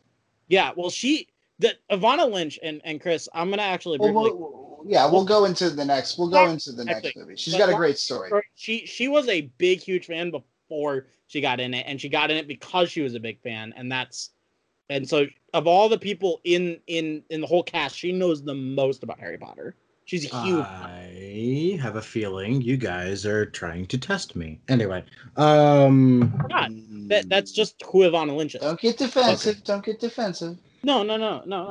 I ain't got no questions. I ain't got no quizzes. I think one more is a lot of fun, and I have one more. Okay, what's your last question, Chris? Make up your minds, people. You either like Harry or you don't. Okay. Hear his name when he comes out for the dragon, then you're all like, Potter stinks. Like, make up your mind. That's all I got. Make up your damn mind. So to briefly sick of this crap. To briefly answer that, Chris, that whole self storyline thing is actually one of the dumbest things they cut, because there's this whole secondary thing where basically for a good chunk of the book, the whole school fucking hates him because they think that he cheated to get in, and they think that Potter. It's fucking there. It's in the movie. Yeah, but they go back and forth with it. Like no. Yeah, they commit. They really do go back and forth with it. And the other thing is that we find out that a big reason why everybody hate him. We find out No. First of all, everyone thinks that he cheats and they wear the pins. Then the dragon one, they like that he comes back. And then the second one, he saves the girl and he wins for good merit. And then, the third one. No, they don't flip-flop. They only hate him once. And then when he actually wins, then they love him. That's the thing. When he wins, then they love him. Yeah. Like real sports. I guarantee you that's the truth. The moment the Vikings win, you're going to hear me be like, I love the Vikings. The Vikings are great. And Chris, you're just going to shove it down my throat. Mm-hmm. They're fair weather fans, dude. That's the problem. Yeah. Anyway. Which sucks because this is a game of death. These are your friends. Fuck you guys. Yeah. I think Chris. It's that ass shot. I'm looking at that ass shot. I think also, one more thing. Next one. One more thing. Okay. Too big. This movie's 2.5 freaking hours long. Yeah, it is. Really, Chris? You're saying that after watching the 3-hour second Too movie? big? He said it was too big?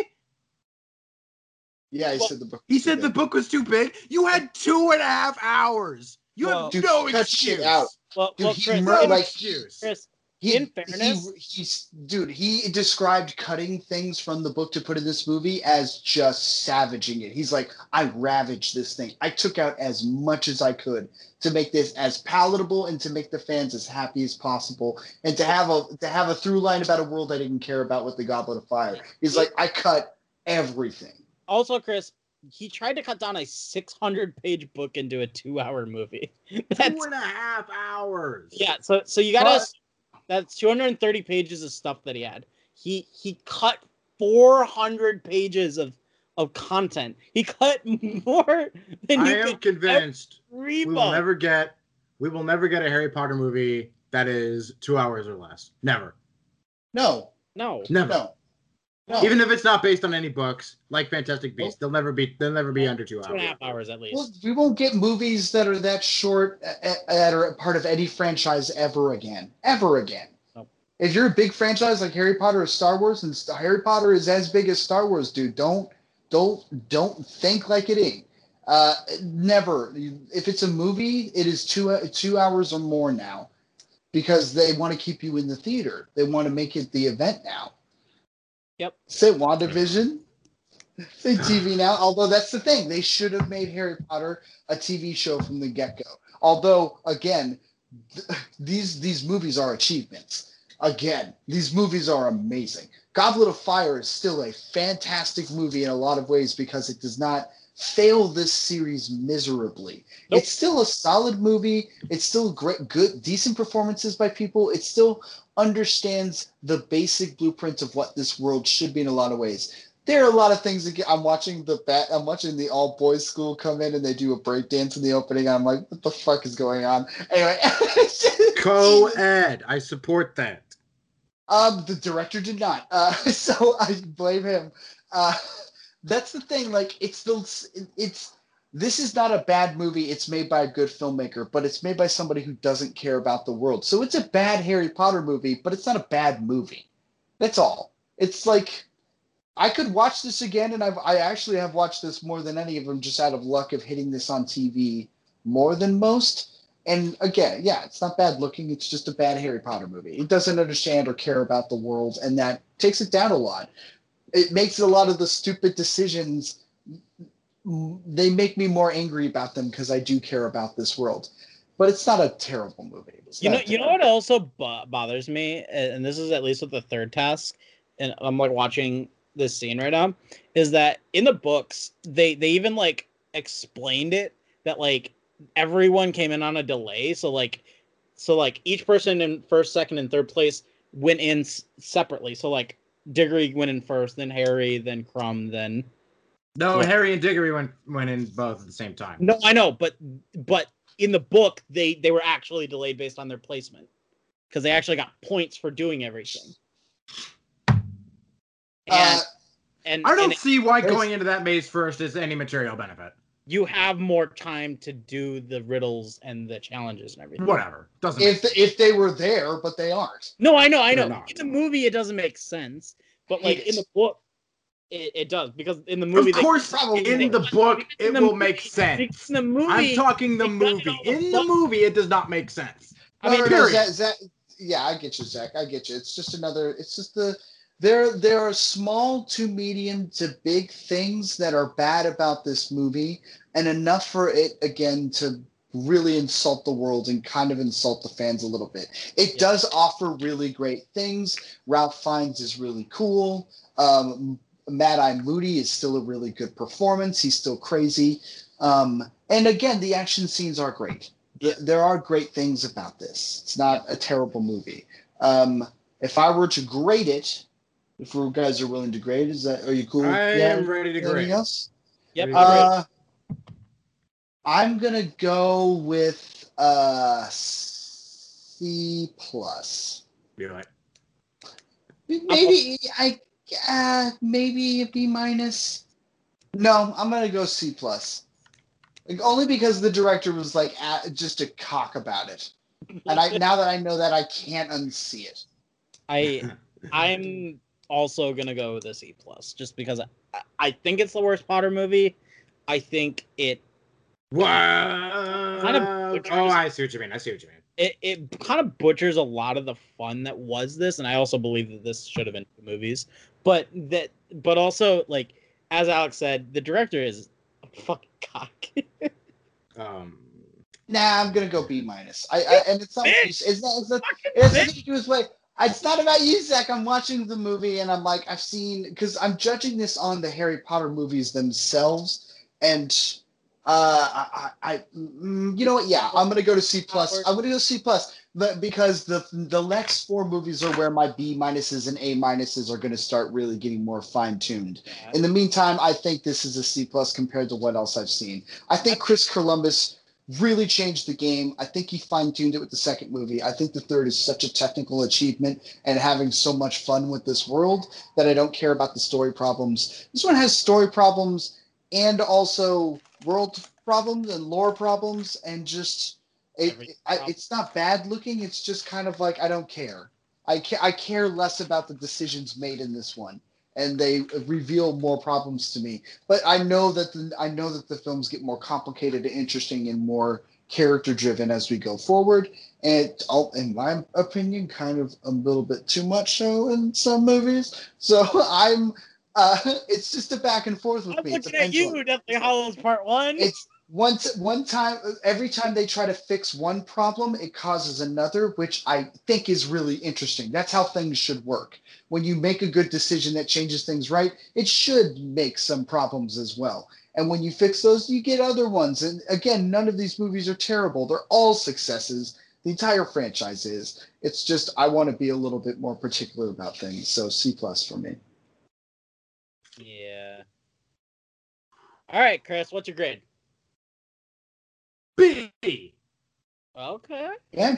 Okay. B. So, like, you guys told me it was gonna get real. It got pretty real, but it was not real. It was dark. You said it was gonna be pretty. We were gonna get tone shift, so I was expecting that. I wasn't expecting as much as them almost drowning kids. It's gonna get even more tonally dark too.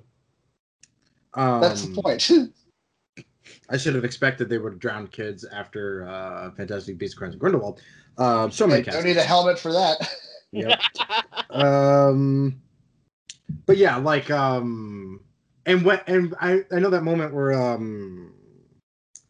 Hermione's like, everything changes now, right? It was like, because like this was like a movie where like Harry hasn't experienced like loss necessarily in this story yet. Like he mourns to be with his parents, but he wasn't like mature enough to experience that. But like when Chris, can I finish? Let him finish.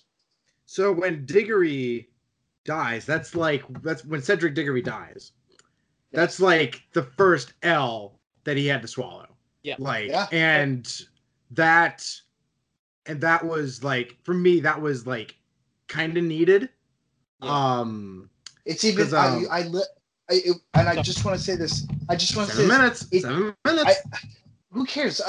Okay. You just reminded me of something.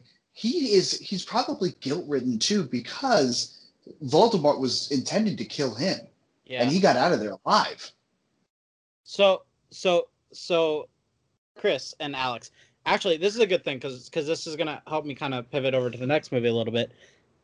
Next movie, we are going to see both physical, emotional, and real reactions. And be careful with that stuff. No. Just be careful with that stuff. I don't want to. I like what Chris was saying before we interrupted him like assholes. Yeah. I do see what you're saying, that like he's mourning his parents. We didn't spend a lot of time with Diggory, but they did form a small bond that grew into a really good, strong moment before shit went bad. So I don't know if that's necessarily an indication of where things go, but again, I think that guilt and that L that you're talking about, it creates a really interesting drive again into him not letting people control things for him. Yeah. Letting him make his own decisions, letting him have more agency in his narrative, which is a lot of fun. So yeah, I'm not gonna go too much further, but we will see the results of him seeing Cedric die and the stuff that results from all that. We will see that. They will explain it. It will not be left to nothing. So yeah, like, and when Hermione was like, everything changes now, right? And Harry's just like, yes. Like that, I was like, okay, I'm in. Like, I don't like the next movie might change this, but like right now, I'm like, I'm in. I'm in now. Okay. I'm into the end. Okay. Chris, I'm gonna be honest with you. No, I'm happy with that, Chris. I really do think you're gonna like the next few movies. I don't know if you'll like Deathly Hallows Part 1 just because that movie has issues, but its issues have less to do with things and more just pace. But that's a whole different thing. But like overall, as I was gonna say, I think you're really gonna enjoy the next couple movies, and they are a lot of fun. I really like I was telling Al, I really like Order of the Phoenix. I think Half-Blood Prince is also fun, and I also think you're gonna like Deathly Hallows Part 2. But I think everyone likes Deathly Hallows Part 2. That's just an earned movie. That movie's just earned. Like that's the whole point. That movie is earned. Deathly Hallows Part 1 sets you up for that earning, but that's half the issue with that movie. I think you'll like the next two movies a lot. They stop being kiddie and they stop being about stories that are distracting from the overall arc of of an evil person building an army to overthrow this wizarding world, and then a war breaks out.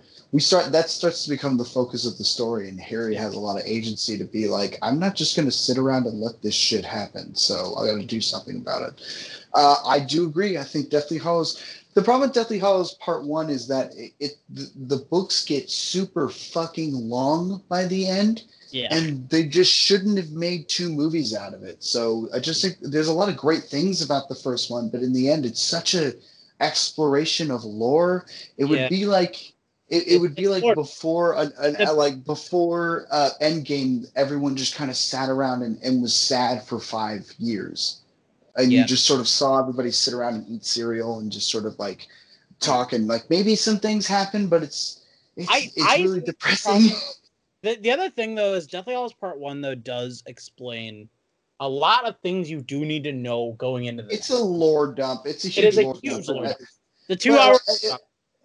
I don't think we're getting shabby work from here on forward. I think everything is either for the fans or for the betterment of these films. Characters get stronger. The CGI gets more interesting. The stakes get higher. It gets more adult, and they become genuinely serious movies. The thing is that Chris, here's the big thing here, and this movie starts the point of these movies stop being young adult and they start being fantasy, straight fantasy. I feel like that was the last one, and I feel like this one bungled that. I feel like the last movie was turned into more adulthood. Supposed to be the fantasy movie, and it wasn't. I think they bungled this one. The director specifically bungled this one. And the next one, they find Peter Yates, and Peter Yates is the one who made the most films. He understands this world better than anyone else.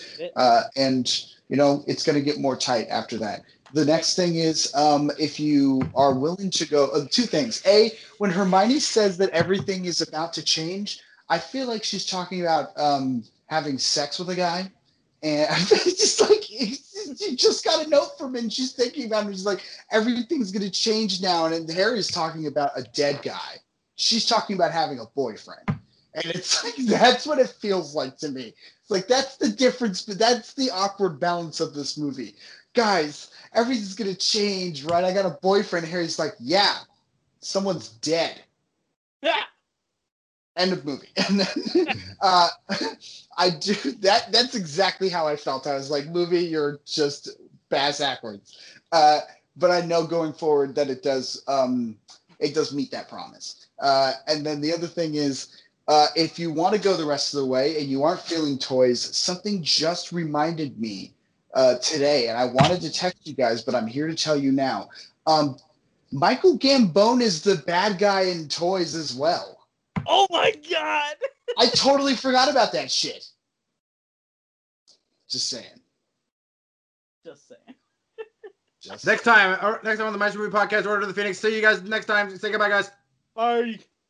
Bye.